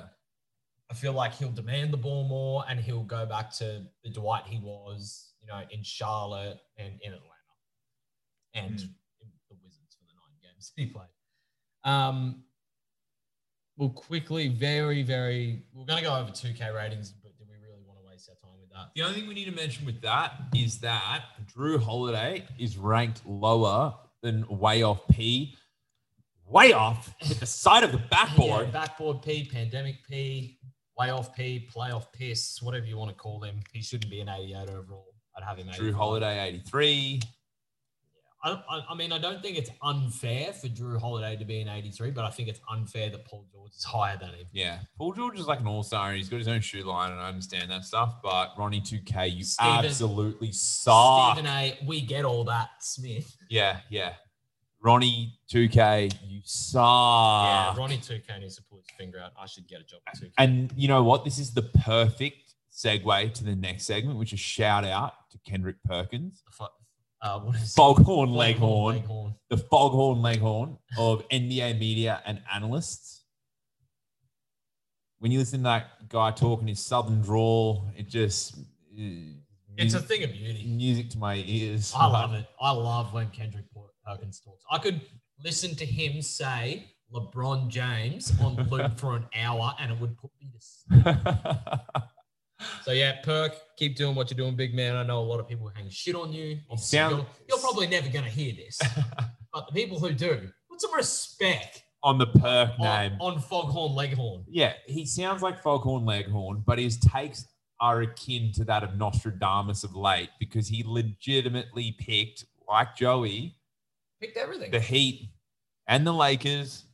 He had AD and LeBron James as the defensive player and MVP. So he didn't have that. But of all the analysts, but he should have. He said the Clippers weren't making it really early on again. So didn't buy into the New Balance orderly New King in Town ads. LA our way. LA our way. That's it. I liked LA our way. Even when we went to one of the games, I posted that on my thing. I was like, yeah, that's kind of cool. Yeah, you have to delete that now. Do I? Okay, fine. So I remember he when we had drove past the Kawhi Leonard sign and I yelled out some pretty colourful things. That was good, actually. Good time. I was the same as Berg. The Clippers. Good times. Good times being in LA with pneumonia and the Rona. yeah, I'm pretty sure we had coronavirus, but that's neither here nor there. So shout out to Perk. Shout out to Perk. He's doing good. There's an epic mixtape of some of his highlights floating around. If you ever see it, dude, it's the most inspirational. Pretty much just Perk getting dunked on for 3 minutes. There's this one part where he goes to throw it and pass it, and I think it's like Kevin Durant or something. KD gets when he was in OKC, and it goes completely out. It wasn't even near him, and KD's face is just hilarious. So shout out to Perk, and shout out to Perk for spraying KD and giving him that shit when KD arced up when Perk said that Westbrook is the greatest Oklahoma City player. He is. Kevin Durant's the most talented player to play there, but he's the greatest. It's like LeBron and D-Wade in the Heat. LeBron is the best player to play the Heat, but Dwayne Wade is the greatest Miami Heat player ever. Greatest and best player are two different things. Exactly. And the thing is, with the KD thing at OKC and stuff is like, look, if KD can get a ring, cool, in Brooklyn and he doesn't need much, then yeah, you were the best. But you've only won rings with OKC. You didn't do any more than with Golden State. And Westbrook went on an average triple doubles for 2 consecutive years after you left. First time since 1966, I think. Yeah, the record that everyone thought was unbreakable. So, look, KD's been looking very good since moving, but he had some horrible, horrible playoff runs when he was still at when he wasn't with the Warriors. Yeah, exactly right. When you didn't have Clay and Steph being hectic distractions. But anyway, defenders let's had to guard. But shout out to you, Perk. Yeah, you kill it, man. Foghorn Leghorn. You're the GOAT. You're the GOAT. You're built different. Yeah, you are, Perk. You are built different. We were going to talk about the Lakers back-to-back, but I feel like we already did. Yeah, we did. I've got a bunch of fake trades that I want to go over. Yeah. All right. And then we're good. And then we're going to talk about some upcoming segments, which are potential big movers in the East because the Eastern Conference, there seems to be a lot of teams that we don't really consider, but they have some space and they could do some things to make these things. Now, these takes are not by any means going to be hectic predictions that we're going all in on, saying bet the house on, but it's just more exploring them from a point of interest. All right. Atlanta, I already went over this one, Kevin Huerter. So I'm going to be the team. Yep. That's looking to move a player. Yep. You're going to be the other one. Okay. San Antonio, Atlanta here. Would you guys be interested in taking on Kevin Huerter and you giving us Derek White in return? Well, it's Greg Popovich here, and I don't see why not. I need to change the way that I look at the game. Which he's not going to do. Yeah, no chance.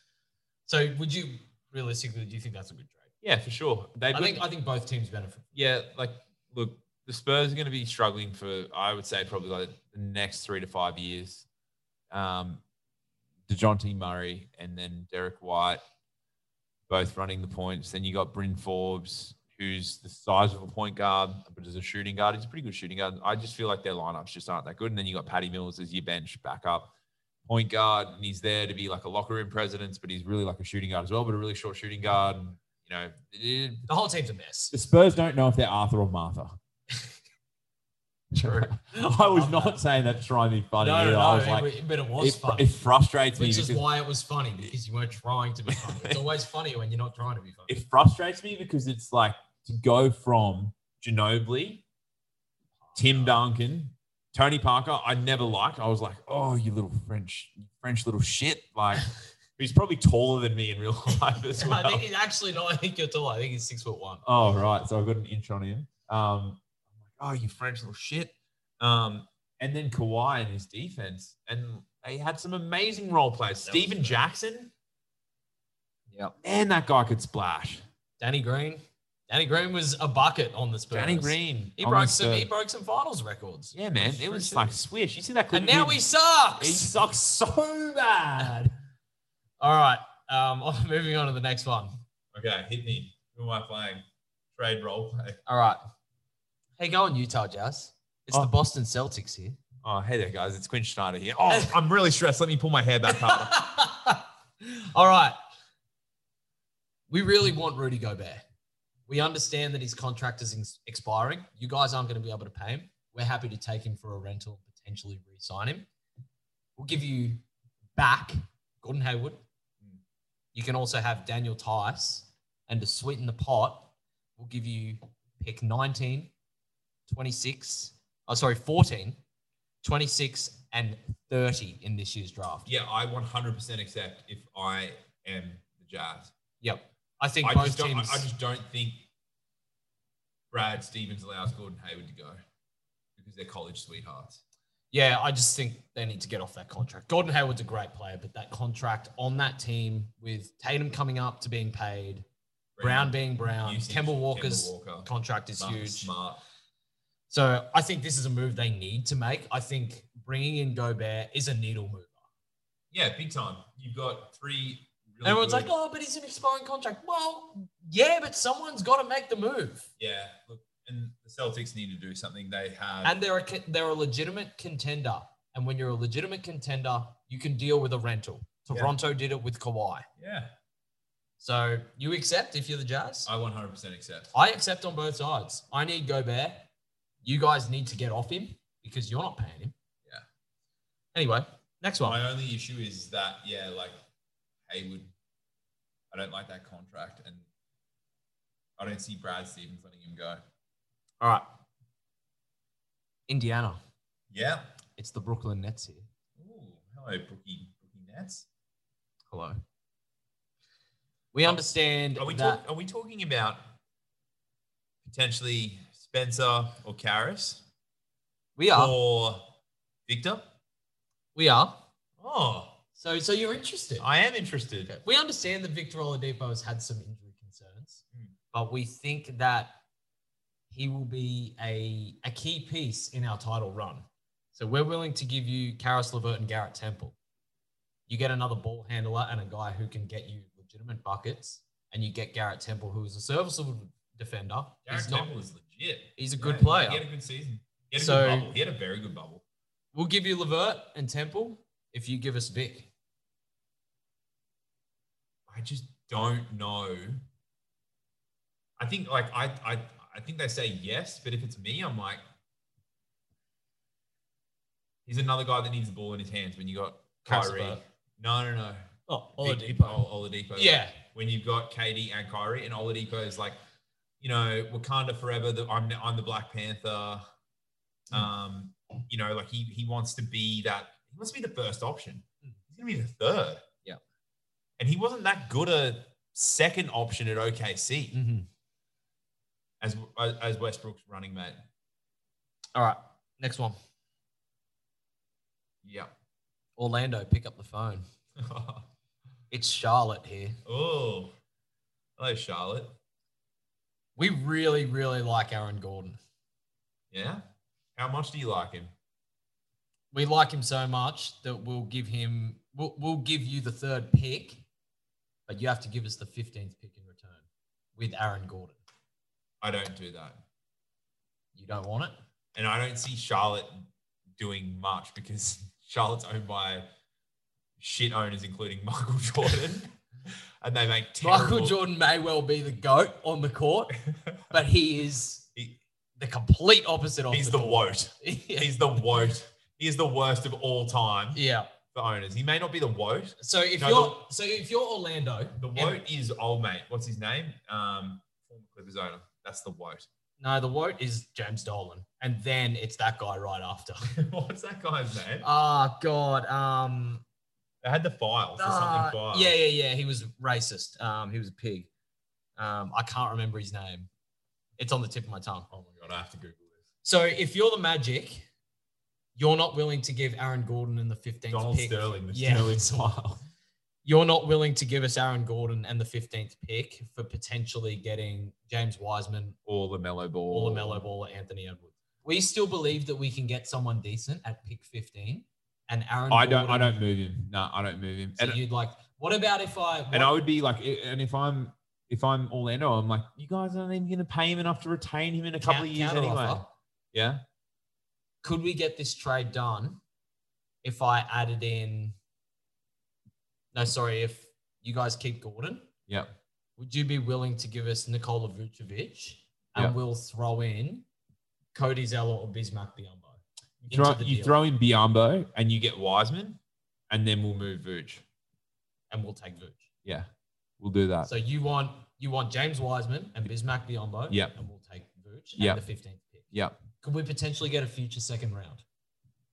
Just to sweeten it. How many do we how I many? feel like if we're going to give up Biyombo and Wiseman, Well, Biyombo. I need just a little bit more. Biyombo's the thing is But you get James Wiseman. yeah, but we don't know if he's going to be. We don't know where he is, and Biyombo just covers So we us do it for a without the year. second pick, dude. Yeah. I'll Okay. do it without the second pick, but I'm not giving. I think up that helps anymore. both teams. Yeah. I think the Magic need to try and move on from either Gordon or Vooch. I think personally it's more Vooch Yeah. because they've got Isaac. What's They've got Vooch's Mo current? Bamba. What's Vooch's current contract? I'd have to look it up. Yeah. See, I think don't have my laptop. Biyombo offsets any developmental deficiency that Wiseman would have. You in could the use him short as a term. backup, Yeah, and then you can or you could just trade him hold the space to because then you've got dudes like See Mo how he Bamba develops, and yeah. Jonathan Isaac. And I think for those guys to develop, they have to move on from Vucevic. big time. Vucevic is obviously probably their best player, but I feel like With the second pick and Andrew Wiggins, actually you might be talking.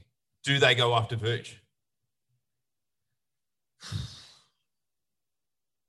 Yes. High field goal percentage, good rebounding. Yeah. Yeah.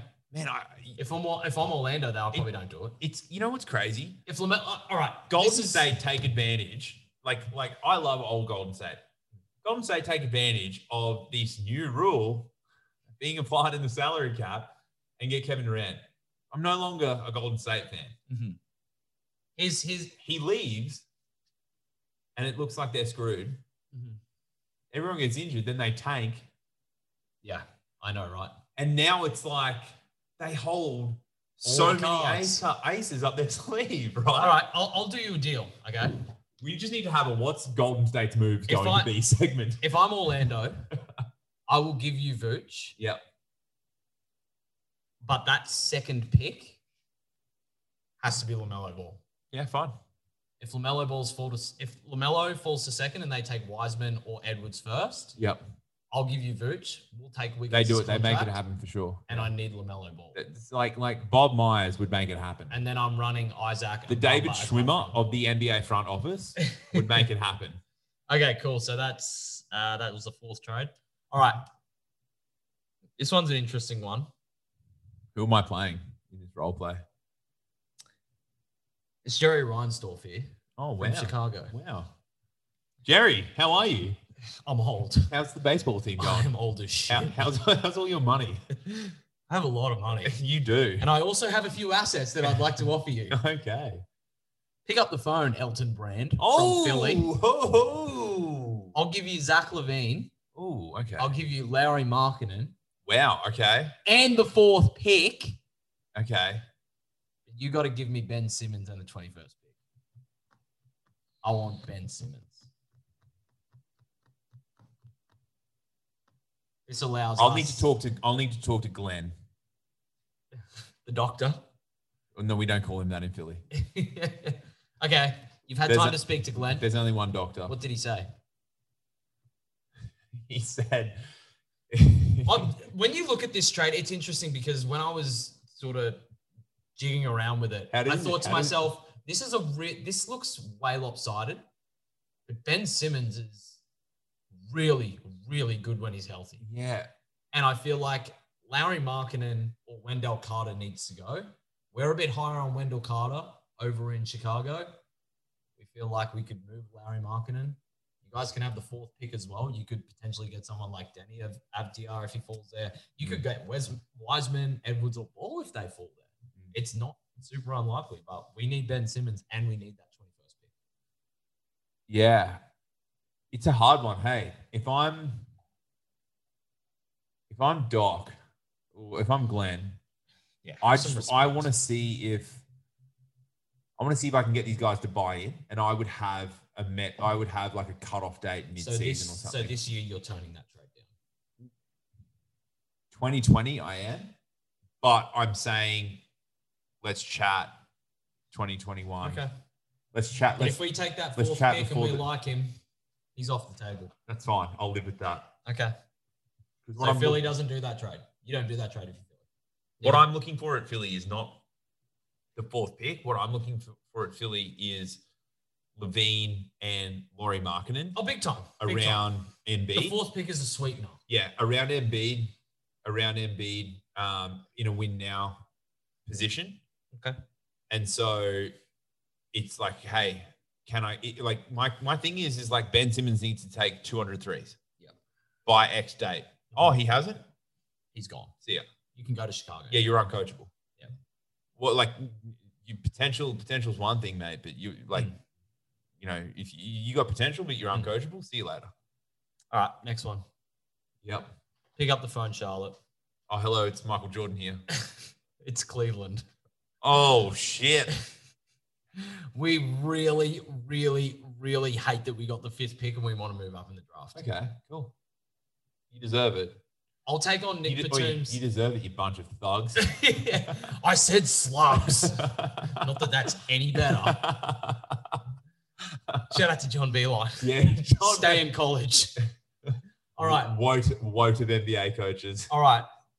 So we got the fifth pick. You got the third. We really want to move up in the draft. Okay. We feel like you guys have, a relatively decent side. And maybe you don't get a lot out of that third pick. Yeah, we're like Anthony Edwards. Like, what are we going to do with this guy? LaMelo Ball. What am I going to do with him? I've already got Scary Terry. Exactly. Scary Terry. Exactly, right. He's earning bank. And you don't need Wiseman because you got Bismack Biyombo and Cody Zeller. Right? Oh, Cody Zeller is my Luke Longley. He reminds me of him. And like, we won championships. We won chips. So we really look it up on YouTube. We really want that third pick. Okay. We need someone to build around for the future because it's not working right now. Mm-hmm. Yeah, we know you got a terrible contract in Nick Batum. We're willing to take that. Yeah. Okay. Do you want Andre Drummond's contract? Yeah, I would swap 100% for that. So Andre Drummond and the 5th pick go to Charlotte. Yeah. Nick Batum and the 3rd pick go to the Cavs. Yeah, I would do that for sure. Cool. Thank you. Yeah. I think both teams benefit from that. Me too. I think they're just sort of sidesteps. Nick Batum's contract has to be moved. Yeah, I think for Charlotte to be able to do anything. I think they're sidesteps that free up, like the lateral movements that provide more positive upsides on both of them. All right. Andre Drummond is not a fan, like a crowd draw. Yeah. And locking up big salaries like that for the sake of it when you're not even going to get fans sucks. All right. Stan Van Gundy. Ring. It's Dallas here. Hang on, it's me, Stan, and I'm in the Smoothie King Arena. Getting ready to sell out for my Do you have any hair left, Stan? No, only on my lip. All right. So Maxi Kleber he's in a tough spot with us. We have Dwight Powell. We have Kristaps Porzingis. We have Boban. Yeah. We have Willie Cauley-Stein that we're probably going to bring back. Yeah. Maxi Kleber kind of gets lost in there. Yeah. We have the 18th pick as well. Yeah, okay. I'm listening. We really like JJ Redick. Ooh. Would you be willing to take Maxi Kleber in the 18th pick if you gave us JJ Redick in the 13th pick? Depends on what we're doing with Derek Favors. And if we don't keep him and keep him at a lower amount, then yeah, we're taking Maxi Kleber. So are you going to accept this trade? We need to know now because we want to look at moving. I'd go, like, I'm Stan and I'm like, no way, JJ is my locker room guy. So you're saying no? I'm saying no. Okay, because if I'm the Pelicans, I say no as well. Yeah. Cool. Okay. I'm saying, 100% no. He's my locker room guy until we know what's happening with Favors. I don't want to add any more bigs. Yeah. When we got fucking Zion, the whale of the Pelicans. Yeah. All right. Pick up the phone, Washington. Oh, Scotty Brooks here. Scotty Brooks. It's Michael Malone. Oh, how's it going? My friend Alex Thomas has a real soft spot for you, Coach Mike. Now, we love Michael Porter Jr. We love Gary Harris. We love PJ Dozier. We've seen what he can do in the playoffs. But we really, really want Bradley Beal. Yeah, wow. So I'm willing to offload those 3 guys, and I'll give you a future lottery-protected first-round pick. I would take it for sure. So you guys, I think this is a really good trade for both teams. Yeah, I don't think it works for Denver for what they want long term. Mm-hmm. But I think they'd be crazy not to do it. The way I see it is Denver are a contending team. They need a win now piece. Washington are not going to win shit. But they need picks and they need future people. Exactly. Yeah. Michael Porter Jr. is a guy of the future. Gary Harris is a really good defender. PJ Dozier is a future guy. And look, if you guys really needed that pick to be unprotected, we'd be willing to make it unprotected. Yeah. So, I mean, you take it. You're mad not to. My criticism of it is that I think that they're 6 to 9 months away from Porter really You're probably kicking right. up a gear. We're willing to take that chance. Yeah. And bring Beal in instead. Yeah. I feel like we need a third guy with Jokic and Murray. Yeah. I don't know how well Beal fits there, and he needs to be better on D than what he is. But you like this trade? Oh yeah, you have to take it. Yep. Like I said, if you're going to get Beal, you got to give up the house and the kids. Yeah, and you know what? Like Denver can afford to do it. Yep. They got as the it pieces. turns out. All right. Pick up the phone, Portland. It's the Pistons. And I want to talk about Blake Griffin. It's Big Bad Terry here. In my funky fucking retro outfits that he wears. Can we have CJ McCollum for Blake Griffin? 100%, yes. Yes? Yep. Okay. Because I was actually willing to include the 7th pick. Yeah, you don't need to. For your 16th pick. Yeah, you don't need to. We'll just do it because broke back for another broke back in a position that we're weak in. That Griffin fits a little bit better. Yeah, that we have, like, they're weak in the 4. Griffin can now shoot threes. I think you bring Gary Trent into the shooting guard position as a starter. starter. And then you've got, what's his name, that really young guy, the rookie. Simons. Yeah, Anthony Simons. Yeah. Penny Simons. Yeah. You've got those guys like you're good in the guard position, and you've got that stuff. Yeah, I think it's good. Rodney Hood's coming back as well. All right. This is a 3-team trade. It involves the Warriors, the Pacers, and the Pelicans. Draymond Green and the second pick to the Indiana Pacers. Okay, just keep following. Wiggins and a future first-round pick to the Pelicans. Drew Holiday, Miles Turner, and Victor Oladipo to the Warriors. Whoa. So, man, the Warriors have so many aces up there. So the Pacers get Draymond Green and the second pick. Yeah. The Pelicans get Andrew Wiggins and a future first-round pick. Yeah, which I think is good for them. And the Warriors get Drew Holiday, Miles Turner, and Victor Oladipo. It's a win-win for everyone. And I think the only team that doesn't win big here is the Pelicans because they have to take on that contract. Yeah, but they get a future first. But like Wiggins could be good. Especially like you've got Brandon Ingram, he's going to be a first option, like a first or second option. Zion's going to be first or second. Mm-hmm. The chat, like all the analyst chat is like, oh, Wiggins as a third option would be really good. I don't think Wiggins' style of play suits the Warriors at all. Mm-hmm. I think what that Pelicans team does and how those players combine, he complements better. I don't think he's I don't think Wiggins is a super complementary piece for any system. He's not like malleable. So he's good if you've got a good interior presence. And then what they lacked was that he was the second option on the perimeter. Whereas if having BI on the perimeter gives him the space that he needs to actually be more effective. Mm-hmm. So I think that that's good. Whereas Golden State, it's like perimeter and then, space, pace, and threes. Yeah. Like, I don't think that suits him at all. But yeah, it just, if Golden State aren't in the top 4 in the conference, and their injuries aren't an issue, like Clay and Steph are in form, they have severely shit the bed this season with the cards that they had available to them. I want to go back to this Dallas and New Orleans trade, Kleber for Redick. If Dallas throws in another first-round pick for the future, for Redick in 13, do you take it? I still don't do it. Like Stan. So you're like that high on JJ Redick? It's because they spent so many years together, and JJ is that locker room guy for people. Yeah, I get it. Like, who else is going to be that person that Stan has worked with and has that familiarity with and can trust? Yeah, I get it. If he knew that he had one more, and like it turns out that he coached, someone else in Orlando or like college or something like that, then I'm like, yep, I'm making it happen. Cool. But if JJ is my only locker room guy, then I'm keeping him. Mm-hmm. Now, I've got one more trade that I didn't write down. I like these 3-ways, though. They're bloody hard to get right. Yeah. I think there's going to be a few of these that are going to surprise us. All right. In the next few months. Someone give me Sam Presti's number. I need to make a call. It's Rob Pelinka. All right. Let's go. We need to get off Danny Green's contract. You guys need a veteran after potentially moving Chris Paul. Yeah. Danny Green's got championship experience. And he's got 3 rings. Let's be real.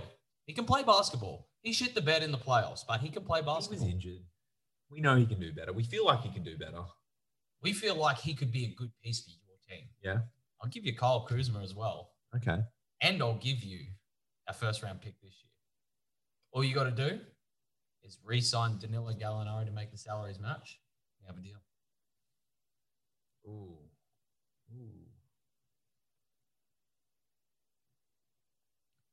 Why do the Lakers want him that much?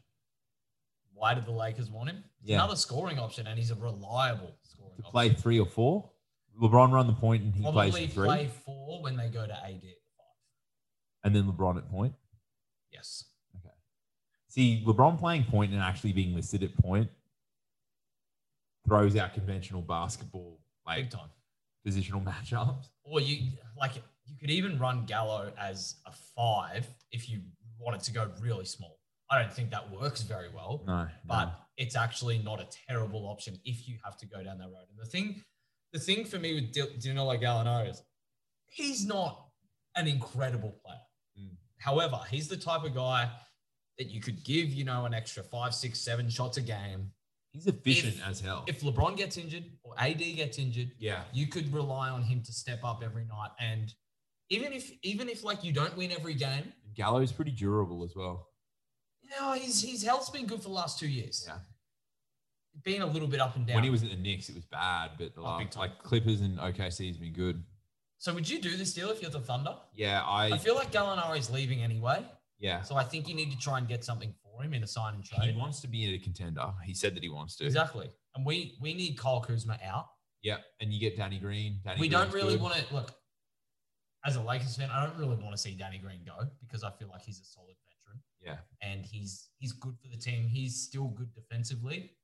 We can offload that. Yeah, but if you keep Rondo, Caruso, KCP, Caruso's staying. KCP will he's going to opt out, but the Lakers will pay him. Yeah. So we want Gallo. Yeah, I think it's a good move. I think it's a good move for both. You get another asset in the draft pick. You get Kyle Kuzma, who can actually get buckets if he's a higher option. Yeah. So you can have Kuzma at the 3 or 4. I think a year with CP3, if CP3 stays there as well, would do wonders for him. So you would have your starting 5 would be potentially Chris Paul. Yep. Shai Gilgeous-Alexander. Mm-hmm. You could have Dort at the 3.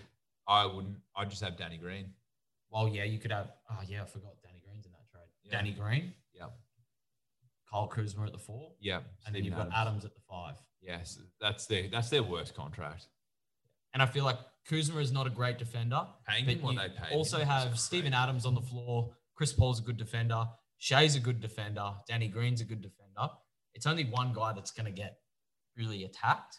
Yeah. So I feel like it's a good trade for both teams. Yeah. I kind of just made that one up on the spot. But no, that's a good one. I like it. That's the one move. It's not a huge move, but that's the one move. And I think that's something that the Lakers will do. They won't make a mind-blowing move because I don't think there's not enough money out there and they don't have enough assets. But they have the right assets. For the right team. For the right team, and that's the Thunder. And the Thunder have something that they need. Not need. If they want to go back-to-back, they probably have to make one move, at least. And everyone's like, oh, well, how many people do the Lakers need? Well, stop that shit, because the whole goal of a championship team is to get better. Yeah. The roster changed every year when the Lakers three-peated. It was different every year. Mm-hmm. You'll have your core players that remain. Yeah, I don't like. I'd be very surprised. I want Dwight to stay and resign. We need Dwight to stay. We need KCP to stay. We need Rondo to stay. And then, but I would be getting rid of McGee, Green, and Kuzma. Oh, I'd be getting rid of Dion Waiters. There's a lot of people. Yo, I don't think Dion Waiters is going to be staying. Quinn Cook's gone. That frees up a little bit of money. I think they should probably bring Jared Dudley back. Yeah, I think so too. Good locker room presence. Yep, good from three. Good defender. He can come in and he can give you some minutes, and he gives good minutes. When he actually comes in cold and starts knocking down shots, that's so hard to do. When he came in this year, and there was a couple of times where they actually put him in the game in key times because Dwight and McGee and AD were in foul trouble, and it was him and LeBron in the front court. They were great against Dallas. He's done well. They won. He earned my respect, especially this season. How he conducted himself. Always stayed ready. Player. Next guy up. He was. He's the last man on the bench, but every time he came in, he did something. And you can see on offense, he's a good connector. When he gets the ball, he's usually looking for the next guy straight away. Because ideally, you don't want Jared Dudley being the scoring option. No. But he knows that. He knows his role. So, yeah. Yeah, good IQ. No, I rate. So you're happy with those trades? You thought those trades were pretty good? Yeah, I like them. For sure. Yeah, I think that's a good little scenario. Cool. I like that Lakers and Thunder one. I think that's great for both teams. It's going to be really interesting to see what happens. We're going to keep playing around with it. We're going to start looking at some 3-team options. I think this season's going to be pretty crazy with 3-team options. It'll be really interesting as well because as a result of these multiple or 3+ team deals, we're going to see people get really, really excited and get really bullish on certain teams. And these things are just going to fall flat on their face as well. So I can't wait. I'm probably going to be one of these people, right? Like I was like, man, the Clippers just look good, even though I'm like, Pat Bev sucks. And I mean, it's hard not to buy into the hype of the previous Finals MVP, though. I get it. Kawhi had a great season, like postseason. However, Pat Bev sucks. Pat Bev sucks so much. You know what got me? It was Steve Ballmer. I'm fired up. When I saw him carrying on like that, I was like, no. I was like, yeah, man, I love your energy at the games. Let's keep it going. And yeah, it just wasn't doing it.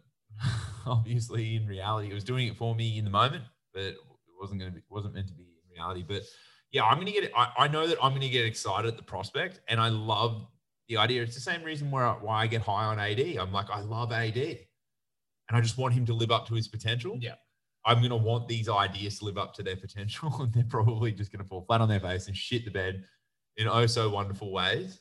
But yeah, I can't wait. And it's just, I'm so glad that this season we're going to have, at least starting the season, like the top 5 are the top 5. Yeah. Yeah. Which is like the first, and like they're in decent teams. This is probably the first time in the last 3 years now. Yeah. So who's your top 5?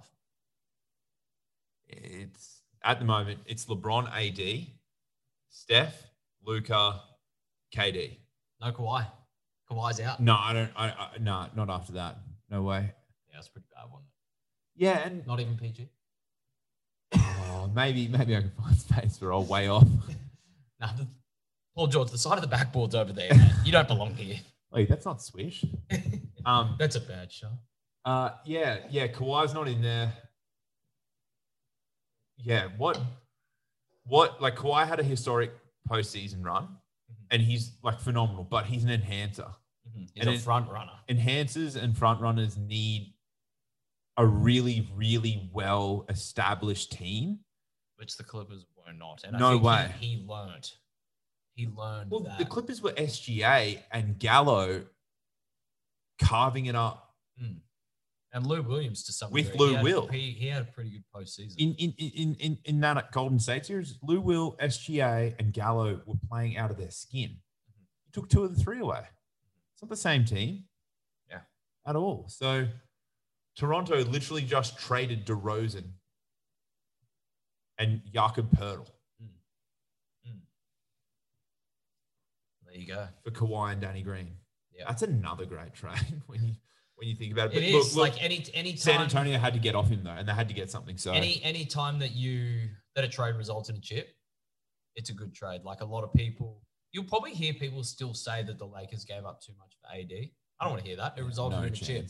His first year there, and like LeVar Ball, realistically, he called like it. Even if the big baller man called it, right? I can't stand that guy.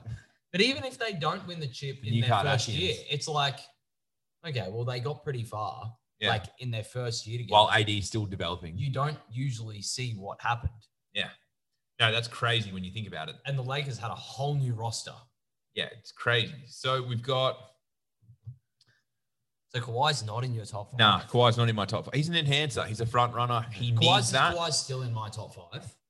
Who's in your top 5? Anthony Davis. Yep. LeBron. Of course. Obviously. LeBron sexual. Giannis. Oh, Giannis. He's gone Giannis. I still have to put Giannis in there. Holes in the game. Kawhi. Yep. And Kevin Durant. Just have to edge Steph out of it there. And Luka, need to see more. Luka, I just need to see more. But that's not a knock on Luka. It's the fact that these 5 guys are just still in the league. Yeah, yeah. To me, like that 5th spot, I'm happy to change it. You could talk me into changing it for Steph. You could talk me into changing it for Luka. You could talk me into changing it for James Harden. Yeah. I don't rate James Harden. I'm off. I agree. Stat machine. You could talk me into it because that 5th spot is well and truly up for grabs. Stat machine. Daryl Morey says something like James Harden is the most efficient offensive weapon ever, blah, blah, blah. Better than Michael Jordan. So much better if you see the stats. Michael Jordan had how many years? Doug Collins? 2? I can't remember. 2 or 3? Like this is the thing with these stats, guys. They're comparing James Harden's totality at Houston to Michael Jordan's entire career, swapping from like leading scorer of the league and MVPs in the most dominant fashion, playing like like being more ISO ball and ball dominant, to then like going into the triangle and being more of a team player. There's only one person you should ever, well, I should say 2 people you should ever mention in the same sentence as Michael Jordan if you're talking about who's better. It's LeBron James and Kobe Bryant. Yeah. James Harden does not belong in that conversation. He's won 1 MVP. He's never even been to the finals. Actually, no, he has when he was with OKC. Yeah. But he wasn't even. He was the 3rd banana. Yeah. Well, 4th, really. Yeah. Yeah, Daryl Morey. So like they say that stuff, but like when you like the thing is like he's not as efficient or dominant as Jordan in the Doug Collins seasons. No, he's and the Doug Collins seasons demonstrated that like that doesn't win championships. No, like if Pippen doesn't get sick and they get past the Pistons, look, chances are they're going to win. And is he going to get a few titles? He might get 2 or 3, but he's not going to get 6. Without the Phil Jackson triangle system, without having Pippen being the point forward and getting his hands on the ball more and making decisions. It all just worked out perfectly. Yeah, like it's a perfect sequence of it's not going to happen. But so referencing that credit, stat, Michael Jordan might have had Scottie Pippen and he might have had Phil Jackson. Who cares? He still made the best of it. Yeah, it's not his fault. But and that's it. But the thing is like to say Harden's more efficient, it's just crazy. Harden to me is a reflect. Like Harden to me has had his best seasons because of D'Antoni. D'Antoni is a regular season coach. Harden is a regular season player. Pitter patter ISO ball is good for the stat line. Is good for the stat line and the man with the ball in his hands, and it's terrible for your teammates. And it just looks so different. Do you remember last year when it was the second round and Golden State played Houston and Kevin Durant was injured? That was their chance. And Golden State smashed them, like destroyed them. I think Houston choked. Do you think Houston? It was a 7-game series. Oh no, this is 2018. Yeah. So you're talking about 2019. Yeah. Right. Okay. Sorry, I thought you were talking about not the CP3 hamstring for Game 7 and then that Harden was choking. Rough. I think in 2018, if Houston had to beat them, LeBron gets another championship. Yeah, for Houston sure. weren't going to beat the Cavs. Yeah. No way. Terrible matchup. No.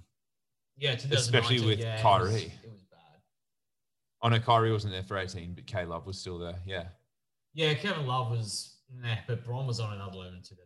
You've heard me say. Yeah, you love 2018 Bron. 2018 Bron is my favorite Bron. Yeah, my favorite. Still athletic, strong. He was a killer, and he's the near like the 40 point. What was he like? 40.3% from deep 3 from 30 plus feet. Yeah, on like 170 something. I love that. I'm like, yeah, man. The guy's IQ is like, oh, I'm. And I think that's all time. That's so crazy though. Like this season, he went off, but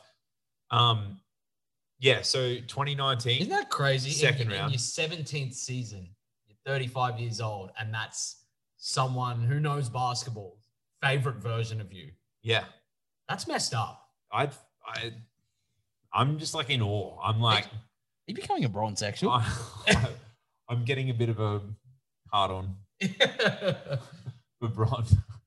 Do you think, I know you're a Michael Jordan guy. Yeah.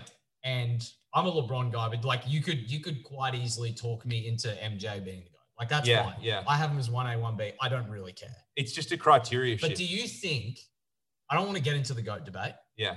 But I just want you to answer straight up. Do you think there's a world where LeBron can change your mind? Because I understand it's objective. It's subjective. Like, to me, it's like it's a criteria thing. So it's like a. Do you think if he wins 6 rings, he's a GOAT? I think if it's like I don't think it's a ring thing. Mm-hmm.